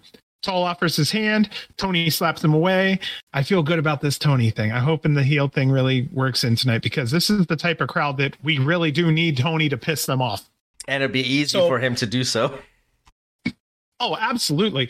So Toll is very strong and the crowd loves him a lot. They watch and react to every one of his moves. I noticed this ahead of time really early. So I'm like, okay, if they're paying attention, I need to pay attention. Deppen takes over around minute 3 for a while. Tony called the ref dipshit. We had fuck you ref cheers from the crowd, which I thought was kind of funny. Tony pulls Toll, hit like his cheeks, and he goes, smile. And then he gets his hand bit. Fuck you, dipshit from the crowd. The fans were really alive in this match. Minute 5, Toll takes over the match. Toll hit with a snot rocket, which I thought may have been illegal. I guess it's not. Toll has a nice lariat. I like his strongman style. His moves have impact. I'm a really big fan of that. There was a spot where Tony was playing that he can't lift Toll. He hits a slingshot stunner into double knees and gets 2.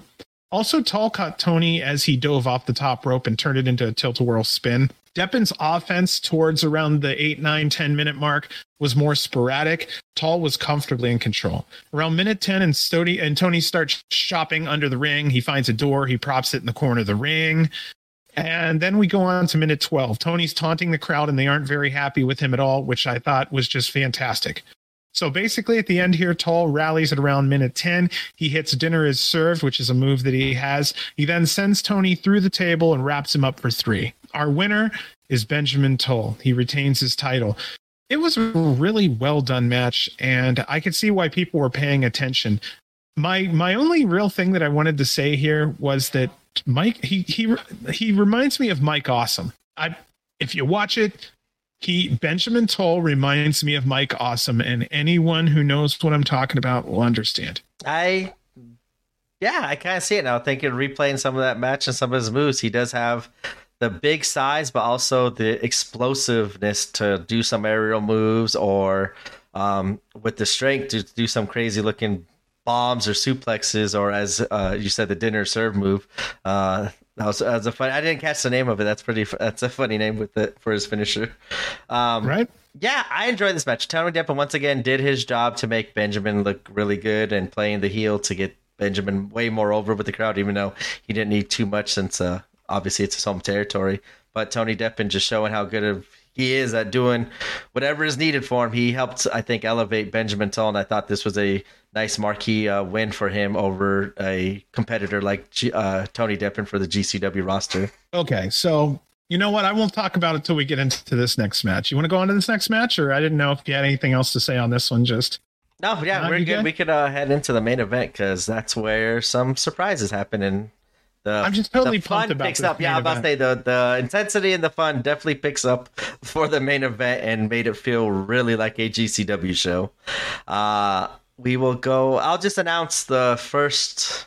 Yeah, but the original. I'm that excited. Fuck it. I'll announce the original setup for this match. So it was a fans bring the weapons match, and it was supposed to be the tag team of Rena and Mance Warner going against Green Phantom and Sexy Eddie. But before the match starts, business picks up. Yes.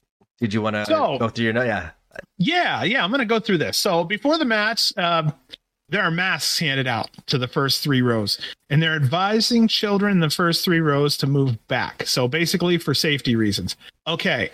At first I'm like, oh, that's kind of, I don't know if they'd ever get GCW fans to ever do something like this. So, but for safety reasons, I get it. But I also understand for legal reasons. So I'm guessing someone may have fucked up before, and that's why this rule was created. I'm not 100% on that one. But I will say, after watching one of these matches and the fact that the violence was cranked up so fucking high, I'd almost rather have a fucking face shield and go down there because, man, like light tubes were being swung right in front of people like nothing. And it kind of looked cool when the wrestlers were fighting in the ring because all the people looked like they were riot police because they had the shields on there. And the weapons too, like just really ready to hand them to the wrestlers. Yeah. So it had this fight kind of atmosphere. It looked kind of cool, and I really did like that. So the other thing I noticed was when they were saying, hey, the kids should get back, there was a point where Emil said, or maybe they should just go home. I know what he's saying there. He's saying, like, come on, really? But after watching it, I'm like, you know what? I just rather have that shield on and be down there because, man, they were swinging that shit right in front of people, right in front of people. Yeah. And that generally wouldn't go down the same at GCW. Or if it did, it would only happen a couple times a match and that's it. Like, there was shit just going on everywhere around those people, and I loved it. Like, I think I would trade off a face shield to be down there because I bet you those people felt like they were in it. Because they were fucking in it. When we had the Las Vegas show, last Memorial Day weekend, the people that were sitting in between me and you, there were like 3 people from Arizona, and right before that match started, I was already talking to them throughout the whole night about all the GCW stuff because they're big fans of it too. And we had fun conversations about everything kind of going on and all that. But then they realized, I told them, like, we brought a friend, and that was his first time ever seeing like deathmatch wrestling in person. And that was the first GCW show, and we're sitting front row. And the main event is Rena and Cole going against the Mega Bastards, and right away the light tubes come out. And like I said, they hit that one light tube that was swung like a baseball, bat, which usually doesn't happen. They usually go straight up and down. And when that first light tube whizzed by my face, I was like, holy shit. But right before that match, the people next to us offered me a face mask, and my friend, they're like, hey, do you guys want these? Like, we have a couple extra. I'm like, no, I know what these are. We're good. Right. But then, like, as I said, that first light tube flew by my face. I'm like, thinking to myself, like, shit, maybe I should have took that eyeglass, because I still, with the actions right near me, I still turn my head as the light tubes are going, because I don't need that. I jump to, like, Final Destination is the worst fucking movie series ever, because all the random crazy shit that could happen, I've seen it, and then now I always think of, hey, there's a 0.9 or 0.00001 chance this might happen. In my mind, like, yeah, of course that's going to happen to me. So whenever I see all the fuckery and all the craziness happen around me, I'm the one that, I love it having it happen in front of me, but I'm like turning my head, and so I really miss all the action and the facial reactions and the impact and stuff. So I do miss out a lot. So ever since then, I've been thinking, like, maybe I should start bringing like one of those face shields, so that way I can still see everything, and no, I'm not going to get my pretty face all cut up. Hey, you laughed a little too hard there. Yeah, you don't want to fuck up your modeling career. The money maker. Right, don't fuck up the money maker. So yeah, I thought about that. I'm like, man, maybe I would take a trade-off to go down there, because if IWS has death matches like that, I could see why they, GCW chose to come up there and really, put their stamp on it. It was badass. All right, so real fast too, I have to ask you this question because I was actually I'm going to give this question credit to the GCW, the GC Dub podcast, the one we've kind of talked about, the other fan one. Love them. They were kind of previewing some of the shows, and they brought up this fans bring the weapons match, and the question was brought up: what weapon would you bring?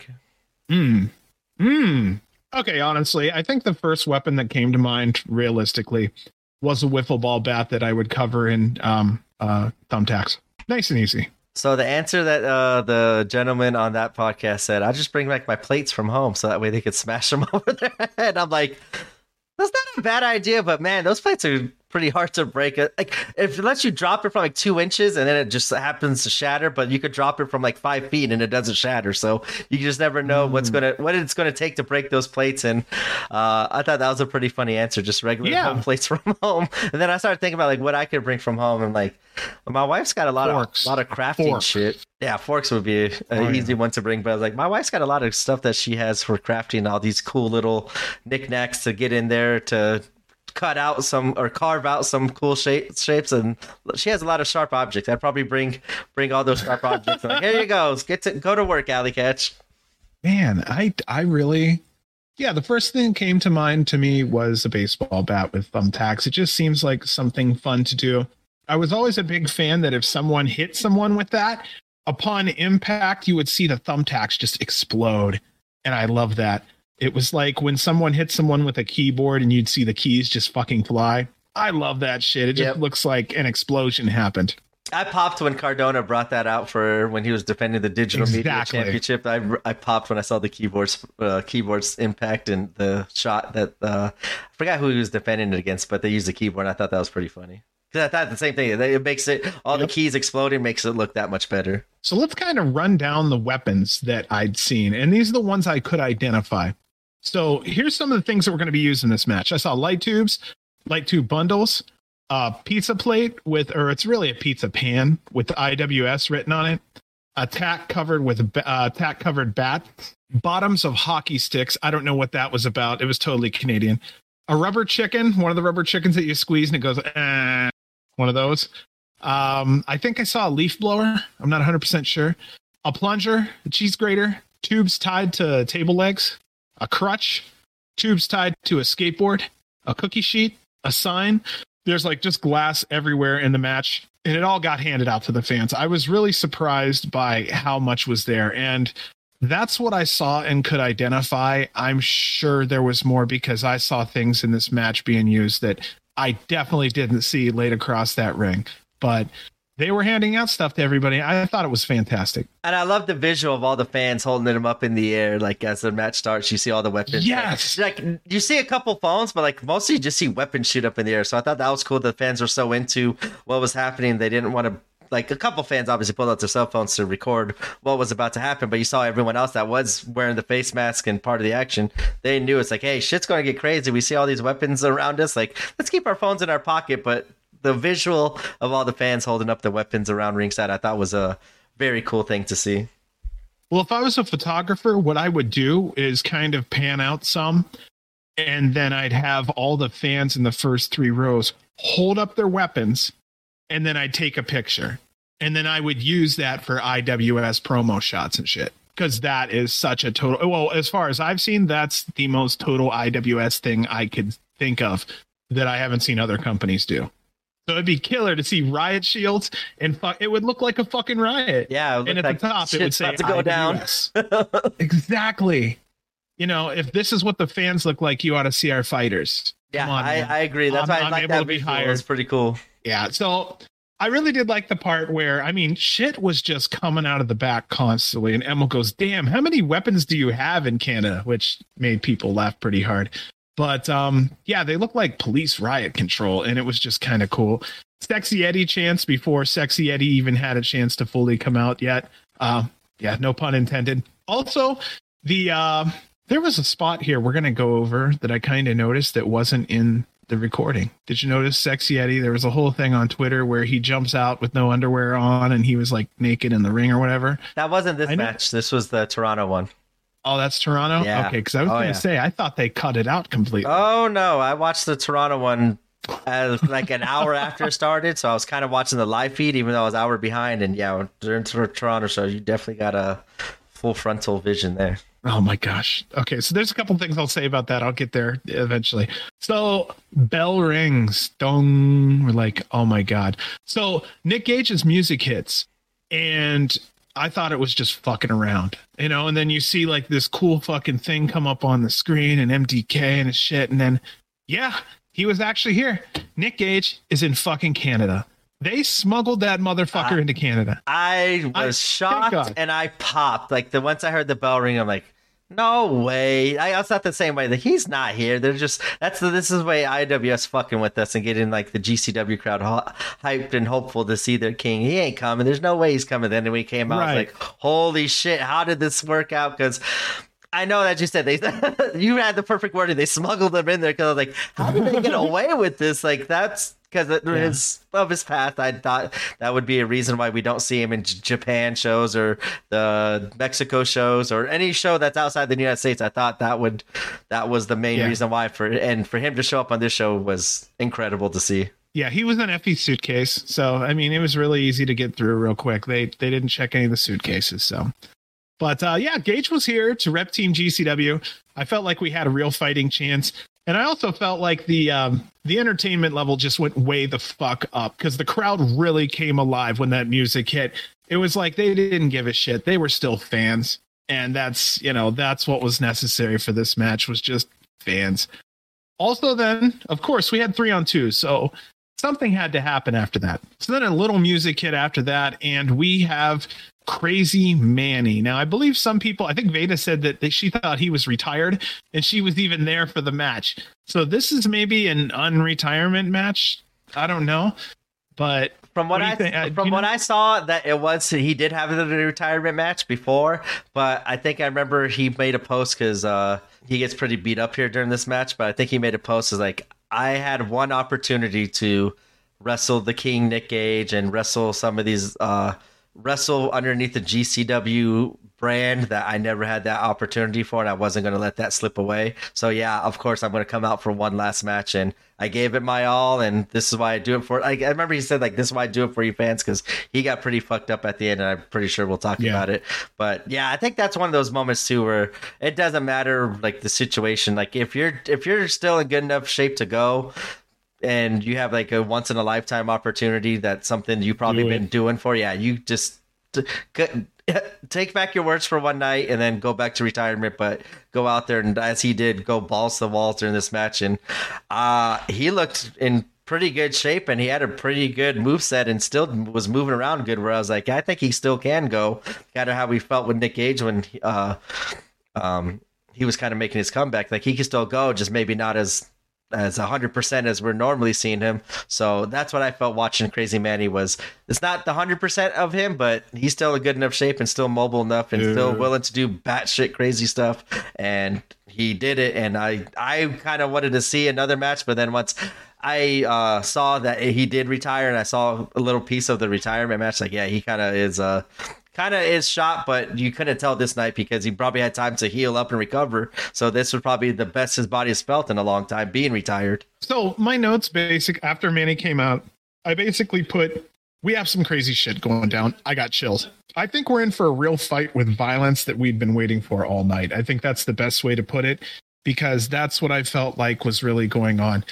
A huge stare down happens. This is really, really happening. That's what was going on in my mind. Okay, this shit is really going down, because I doubt you've seen Crazy Manny before then, huh? Never seen him before. God. It's just, I wouldn't say like Crazy Monkey, but that's why I said, like, Manny. I haven't seen much. Dude. I haven't seen any of them, but the way he looked, and if he is retired, like, he looked really good enough to have a good match in this one. And then I had a little feeling like I wanted to go back and see a little bit, because I think I saw clips of him and Green Phantom, if I'm not mistaken, kind of have a crazy couple spots in some of their matches. So I'm trying to think of the best way to put this.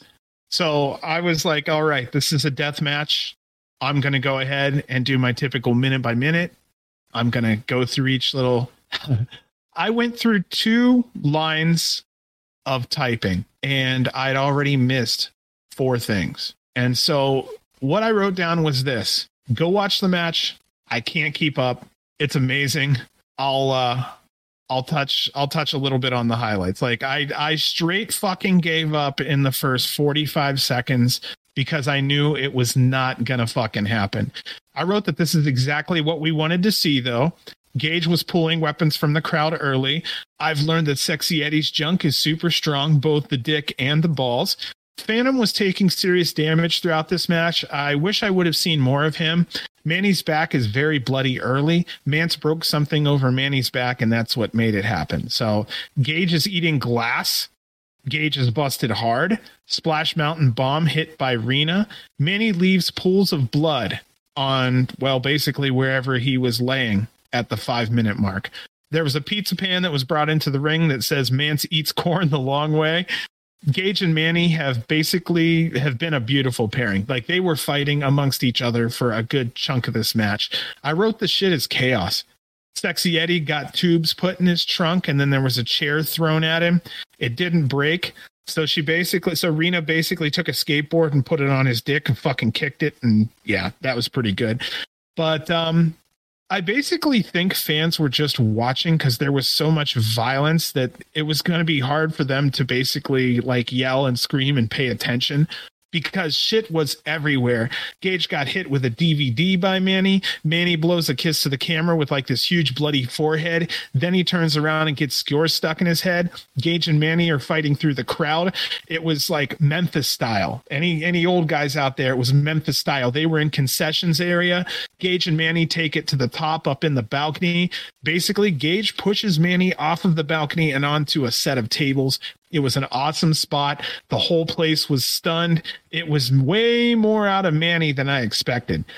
As the match is going on, you don't have to see it. You can fucking hear glass being broken all over the arena. Like, I have headphones on, and you'll just have them turn around to show something, and you can hear ksh, ksh, just in the background, like someone is fucking just shattering glass everywhere. You couldn't possibly have seen it all. They had split screen. They couldn't get it all. It was just one of those things. Minute 14, Gage brings out the pizza cutter. He grabs Manny because Manny's the fucking winner of the night, and he starts cutting Manny all over the fucking mat. The crowd is chanting.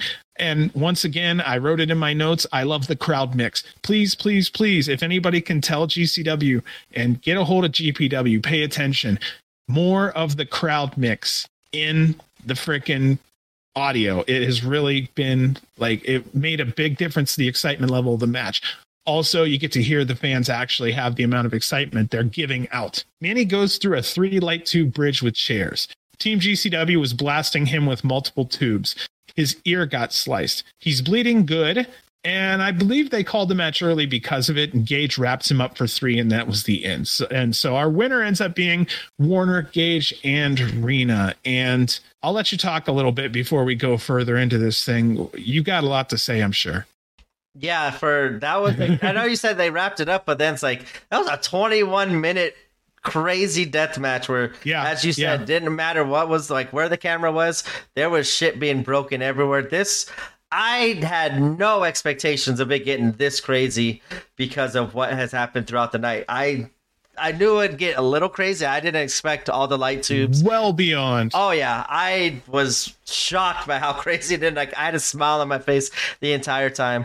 The one big thing that I kind of took away and I really enjoyed, it's a small little detail, but almost the entire match, it was Gage and Manny going at each other. It's like when you got, I love that. Yeah, it's like when you got two like generals of the war where they're the ones that are going to go after each other and not worry about any ancillary stuff that's going on around them with all the rest of the soldiers. The kings are going right at each other to make the statement, make the point, and especially with these two being the leaders and representatives of their company, I thought it was a cool little thing of, hey, we're going to let our other tag team members do what they need to do, but me and you, we're going to go out of here, and this is probably the only time we're going to be able to cross paths. Let's go out here and make it worthwhile. And I enjoyed that just little detail, the leaders staying with each other and fighting the entire night just by themselves, and I thought that just added a little bit more of the whole territory versus territory war going on during this matchup in my eyes. So again, go watch the match. Any GCW fan, this is a GCW match cranked up hard. Like, this is exactly what I wish GCW would do with most of their matches. This level of violence was out of control. I really liked it a lot. We've done this at GCW. I'm not even saying the masks. I'm just saying, what the fuck was going on? It felt like 10 people were fighting at one time, not 6. Like, it was just so much. But yeah, I've kind of like I haven't played up enough what should be going. Manny really was bleeding bad. On the shot with Mance, I think was the one that got his ear. That ear that got cut was away from the camera. It was on the other side of his head from the camera, so I couldn't really see, but it looked like Mance was the one that caught him. Obviously not on purpose. It's just that's how the light tube broke. But he went down and rolled immediately and grabbed at his ear. Like, he knew, and you could see that the thing, it was bleeding immediately. He had pools of blood that were going onto the floor pretty quick. I couldn't tell you. There's not many that go worse. That match would not have, either he or the match would not have went on if this was a normal match that was a non-main event in a regular. He was bleeding and it's too come bad. come back from retirement match, as you said, the Dude, retirement if match. this was a singles, yeah, it was over. It was over if it was a singles, like, completely. But so yeah, so Gage grabs a mic. Manny's bleeding hard, but he's not dead. Gage asks where's his fucking gang at, and MDK comes out from the crowd. Manny was fucked up. A crew came out to assess his ear. They bring out a towel to help stop the bleeding. It was really bad. He said he has mad respect for IWS and Montreal. Again, violence. I just put a note that just said violence. But this was really Manny's match. This was Manny's night. Mad respect to Manny for everything that he did that night. He went out there and took it like a fucking champ. And again, like in your situation, you probably know a hell of a lot more about what kind of a person he is after just one match. Yeah, that was as you said, he was a star of this match, which I think is perfect. It's his company, IW. I think is either the company or is like he like the owner, or is he just like kind of like the Nick Gage, like the figurehead of the company? That's the one thing I believe he's more like a figurehead. Okay, but still, he's somebody that, like Tremont, when he comes out, he's the guy, kind of thing. Okay, yeah. So that makes some sense too. That's my understanding. Okay, I can be wrong. So. I'm glad he did get this moment though, in this spotlight, because obviously he was willing to put his body through whatever he needed to tell a great story and to kind of give the fans one last glimpse of what his kind of career was. That's how I felt watching this. This was his like, guys, you know what? I'm gonna get crazy one last time. This is a one night only thing, and I'm gonna show you the old crazy Manny. I'm assuming that's how he used to wrestle. Like I said, I never saw any of his other matches. And I'm going to hell for saying this out loud because I said this in my head and I was like laughing at myself, but also disappointed for me even thinking about this. But when they came out to, like, as you said, assess his ear, and like he's holding the towel up to his ear, and like you can tell they're talking to him, and he just like looks at him like, huh, what? Like, I was like, guys, he just lost his ear. Why are you talking in that ear? Go talk to his other ear. Like, I'm like, it's just the visual of him holding the towel and them like talking to him and like looking up. I'm like, huh, what? Like, what do you mean? What'd you say? Like, I'm missing an ear. What are you talking about? Wow. He was willing to stay out there too, and then they went ahead and told him, okay, come on back in. Yeah, he was like, no, I'm going to soak this in. But they're like, okay, yeah, you had enough here. Let's go just double check, make sure everything is all right, because we don't really know. Yeah. But I thought that was the safest way to do it. We might need to soak up a little bit of blood with that moment he was soaking up. Yeah. I don't know. I think he just sliced the ear. Does that sound right? Probably just sliced his ear. Yeah, I haven't heard anything else after that. Like, I didn't see any pictures. Yeah. I know right afterwards, the next day, he made a post about like thanking the fans, thanking GCW and everybody for letting him have that one last moment, because that's something he really wanted to. But I didn't see anything else on the injury or something like that. I think he said like, oh, I could still hear or something like that. I just said, instead he said like he's not dead. And I think he did make a post saying like, yeah, I'm still alive. I'm still kicking. Yes, so that's why you did that. I thought that's what you did. I thought that was a pretty cool little way you made that into the note. So basically huge stuff, lots of blood. There was only 2 things missing from this match, B. The only 2 things, and I think GCW fans would absolutely agree. The 2 things that were missing from this match were Murdoch and Cologne. I'll just go ahead and say it. I'm going to put it out there for my fucking boys. those are the two people that I would have loved to have seen. This is their type of match, and bless them both. I do miss Cologne a lot. So I just wanted to say this is a nice time for me to put that name up in there. This would have been a fantastic spot for Murdoch and Cologne. Yeah, because if we go back to like the TNT shows, they were in all those death matches that they had in TNT with their top death match workers. What was it? Big fucking Joe and stuff like that. So yeah, this is definitely one of those spots where you feel like Alex Colon was missed out on. But I'm glad Mance Warner stepped up and kind of got a lot of very crazy during this match, because I know he does get crazy, but not as often as we kind of normally see with like the light tubes and shit like that. He's all for the doors, the tables, the chairs and stuff. But I think once the light tubes come out, we don't really see too much Mance Warner interacting with that. But when time calls for it, he steps up. That was just the one odd kind of fixture I thought during this match, but kind of going off of everybody that was in this match. The one maybe person I would have switched with maybe Jimmy Lloyd instead of Manser, but I think it's that Manser's, he's the bigger name. That's a bigger spot and better spot for him. I think if we would have put out Manser for that 2-minute match, it wouldn't have been the same or even worth it. No. I think it was kind of worth it for Jimmy. Like maybe they didn't have nothing for the card, but maybe I just said like the match, something happened where he was supposed to get longer, but they threw him in there. I think it was perfect for Jimmy Lloyd to just get that short match instead of Manser. I think they should have just trashed that fucking match. That's the second match on the pre-show. We're talking about that one, right? Yeah. Unfortunately, I've never went so damn heel in my life as I have tonight. And I feel like I've been really rough on the women's matches, and I kind of was a little bit, but those matches were the ones that were, they had the most. Yeah, and Rena, once again, like she balled out here, and she just showed how crazy and love shit Rena. That she still doesn't really care about, not care about, but like she doesn't care about what kind of danger she puts her body through. But yeah, all that blood coming from I'm laughing again because I'm still watching that same spot. The referee's talking to him, and he's holding his ear, like what?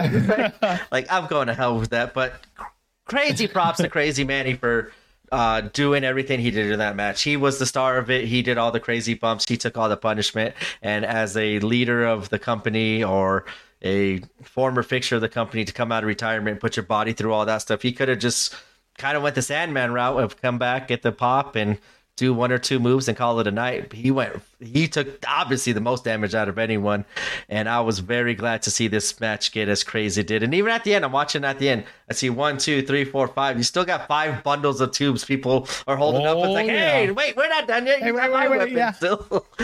Do you know that's why I kind of said I thought the match was called early, was because there were still weapons in the crowd? I don't think you could get through all the weapons. I mean, as many weapons as we saw. Yes, of course. You can. But that's a 21-minute match, man. Like, we talk about that for... You know what that means to me? You know what 21 minutes is to me? 9 minutes short. Oh, man, all those weapons. I mean, like, we got this match in a compacted version in TNT with 4 wrestlers. Like, that's why I was going to lead up to it. I don't remember seeing a death match with this many wrestlers other than, like, the Art of War match. Like, when they got all those tag teams or all those teams, you got 10 people in those matches. And when we normally watch deathmatch, you might get a tag team deathmatch here or there, so it's 4 people, but this was 6. And as you said, it definitely needed one of those SGC split screens to kind of keep track of all the moments and all the action happening. But crazy props to Manny, because I don't think whatever age he is or retirement, to come out and put your body through that one last time as much as he did, that he took a lot of punishment, and glad to see though he is okay after all that, because it did get a little scary there. I did think maybe he kind of pulled a Mick Foley with the ear, as much blood as he was losing. Yeah. We've watched a lot of these fucking death matches, and I could tell you, you saw it too. The minute you saw the blood loss, you went, okay, that was something. Something went wrong. That was something. Something went wrong there. That was not planned. I'm so good at hell. Seeing the spot. You're not, little boy. You're going to hell. You're not going anywhere. You're doing good. Referee's talking to me. Like, oh, what? You say so many positive things all the time. Right. You're allowed to laugh at one funny thing. That's right. And I'm only laughing because he's trying to talk to a guy with no ear with a, Yeah. But I'm sure that in retrospect, Manny is very proud of himself, and I was really happy to see that Nick Gage kind of spent a little time going, this motherfucker, he's something else. And as he was doing that, like, you see Manny kind of still stumbling around the ring. I thought maybe he lost so much blood he was about to faint or pass out. That's what at that point I was like, oh shit, he's just out laughing. Of it, stumbling. Yeah, he really was. He's just holding his ear, and like that's where he starts like Well, he had to like brace up against the ring. And I think that's when all those other people, yeah, it is. They're coming out right now. He stumbled. Taking He him back. stumbled out when they got him to the back. You can even see he was stumbling, going to the back a little too. So yeah, and all the adrenaline probably wore off from all that pain. Like, yeah, everything hit him all at once. But I thought this was a fantastic and pleasantly surprising way to end the show. Like, I didn't expect him to get that crazy, and I'm so glad they did, because I think that didn't save the show for me. I think that just excelled it up a whole nother. If I had to give it a grade, it got bumped up an entire grade because of all the craziness, and I am so glad that happened, because I didn't expect it. And didn't expect Nick Gage on top of the big surprise, and then on top of all the violence that he brought along with it. I think it was a fantastic way to end the show. So I'll die on this hill. When it comes to matches for death matches this year, I'll easily put this in my top 3 until something changes. I would say for GCW fans that are hardcore like myself, that love fucking blood, violence, and death matches, that this is one you do have to 100% see. You cannot call yourself a deathmatch fan without going and seeing this match in GCW. I hate saying things like that, but really, I just can't say it enough. If you haven't seen it, please go see it. It is exactly the type of material you watch GCW for. Yeah, absolutely. That kind of, as you said, brought it all together, and I think that's what maybe IWS is really all about, because they excelled. And like, I hate that I didn't mention Phantom or Sexy Eddie a lot during this match, because this was really, as we said, Manny and Nick Gage's kind of match. But I really think Green Phantom took a lot of crazy bumps. Sexy Eddie, I don't know. Once he put the light tubes in his pants, I was like, oh shit, dude, what are you doing?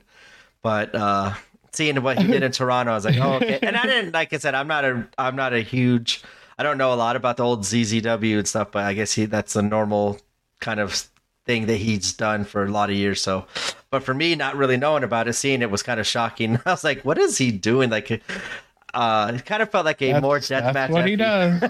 Yeah. And well, I don't know what I go, well, yeah, that's all I can really say. I'm not trying to sit here and be like, yeah, man ass. It's more like, for me, I'm just like, well, that's what he does. Yeah. And just go with it. So, no one else does it, I guess. So if anyone's going to go out on national TV and show their ass, it might as well be good old Sexy Eddie.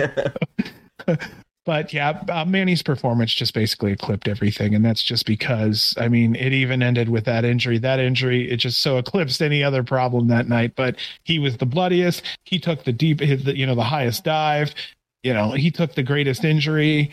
He came out of retirement to do this, and like, that's awesome. And I hope he's really happy with his last match, because I'd be pretty proud of that. Yeah, for him to come out and still do all that shit, I would be like, okay, yeah, that's it for me, because I can't top. I don't think I'm going to be able to top in the future. Yeah, what's better? Exactly. Dude, you go out on a beautiful bloody injury. Like, it doesn't get any better than that, and it wasn't life-threatening. Yeah, and he can still walk out on his own terms. Like, it wasn't like it's forced. So I know that's always a big deal with a lot of just athletes in general. They want to be able to call it quits on their own time, not have it be forced through injury or some other way. So he could still at least hang his hat on going out again on his own terms this time. But fuck it, guys. We won. GCW won. GCW. But we won this match. We won the first and we won the last. And that's what matters, is how the thing starts and how the thing ends. Yes. And that was going to kind of go into my memorable moments, is that I really enjoyed how the IWS wrestlers stepped up. They held their own. They had great matches. Nothing was really bad. They all looked like they've been wrestling at least for enough time to tell a good story and not look like a super indie wrestling. Because I was really scared, because not knowing I'm always scared, like, just in general, not seeing wrestlers I know about. I don't know if they're good or not, and it just takes a couple minutes, and I see him in the ring. It's like, okay, they got the momentum, they got the fluid, they got the smoothness. Like watching Nick Wayne, you see him for 3 minutes, you're like, how is he 17 years old and he looks this solid and smooth in the ring, like he's been doing it all his life? And once I see a unknown wrestler in my eyes, and I see them for 3 minutes and they look like that, I'm all for it, because the IWS definitely stepped up and helped GCW put on an incredible show. Dude, I remember my first time seeing Ninja Mac. The first time Teriyaki, the first time fucking Commander. Too. Teriyaki got an sweet match of the collective. Hey, if you get a chance, you need to make sure you seek him out and tell him how much we fucking love him and how much we've tried to push to make sure that he, gets some work out there, because it's an awesome dude. And if you have a chance to see him face to face, I'm sure he'd be really thankful too. Yeah. Seems like a really nice guy. And if there's anybody to talk to, he's one of our top 5 that we're like, teriyaki. Yeah. So I think it's what it is we're just fat guys and we like saying food names out loud. Dude, if there was a kid named Doritos, we'd be like, Doritos. Oh, you don't know the fan? Nick Dorito? Oh, that's true. Yeah. That's true. Dorito. Not spelled the same way, but you can still say it and still have your mouth water thinking of that's true. Nacho cheese. That's true. Or are you a Cool Ranch guy? You know what? It just depends on the day, man. Yeah, I'm the same way. The only one I don't do the spicy one. There's a spicy one or whatever. My wife has those every now. Well, you know why I don't do it? Well, actually, I should do them more often because I only eat like 8 to 10 chips and I put them down because they're too spicy. Like, that's a great weight loss program. I eat a fuck ton of fucking Doritos, and when it's hot though, I don't eat as much. So, yeah. So, yeah, that IWS GCW death match was very, very good. I was 100% satisfied with it. When it comes to matches, I really like the Tabernacle versus Macisos match. I like Bailey versus Loco. I would really like to see Benjamin Toll come over to GCW a little bit. Dubois, the Tabernacle were awesome. TDT, yeah, it was just great. There were quite a few people there I'd like to see more of at some point. And if those death matches are the way they are, I'd really like to see GCW go back up there again. That was going to be my next statement. I think after this performance and how the crowd was, how the IWS roster was, and they were allowed to go crazy in that venue, that's just one spot I would like to see kind of not be a yearly thing, but go up there once a year and still have a cool IWS versus GCW stuff, because that is one company that definitely stepped up and did an incredible job representing. I think everybody that's part of that company did a fantastic job representing themselves very well. And like I said, I forgot, I didn't write it down. Did you say where IWS TV or where IWS can be found? I forgot if you said it earlier. I did, but RDN or something like that, like the Canadian channels. Let's see, FightNet. Okay. FightNet is what it's called. And then there was one called RDS, but it looks like it's strictly French. Okay.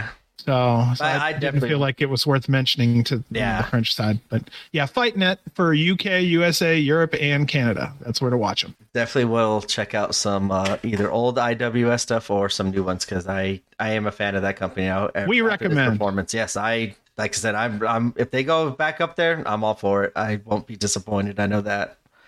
Some of my memorable moments, the big one was the IWS company stepping up and having a great show.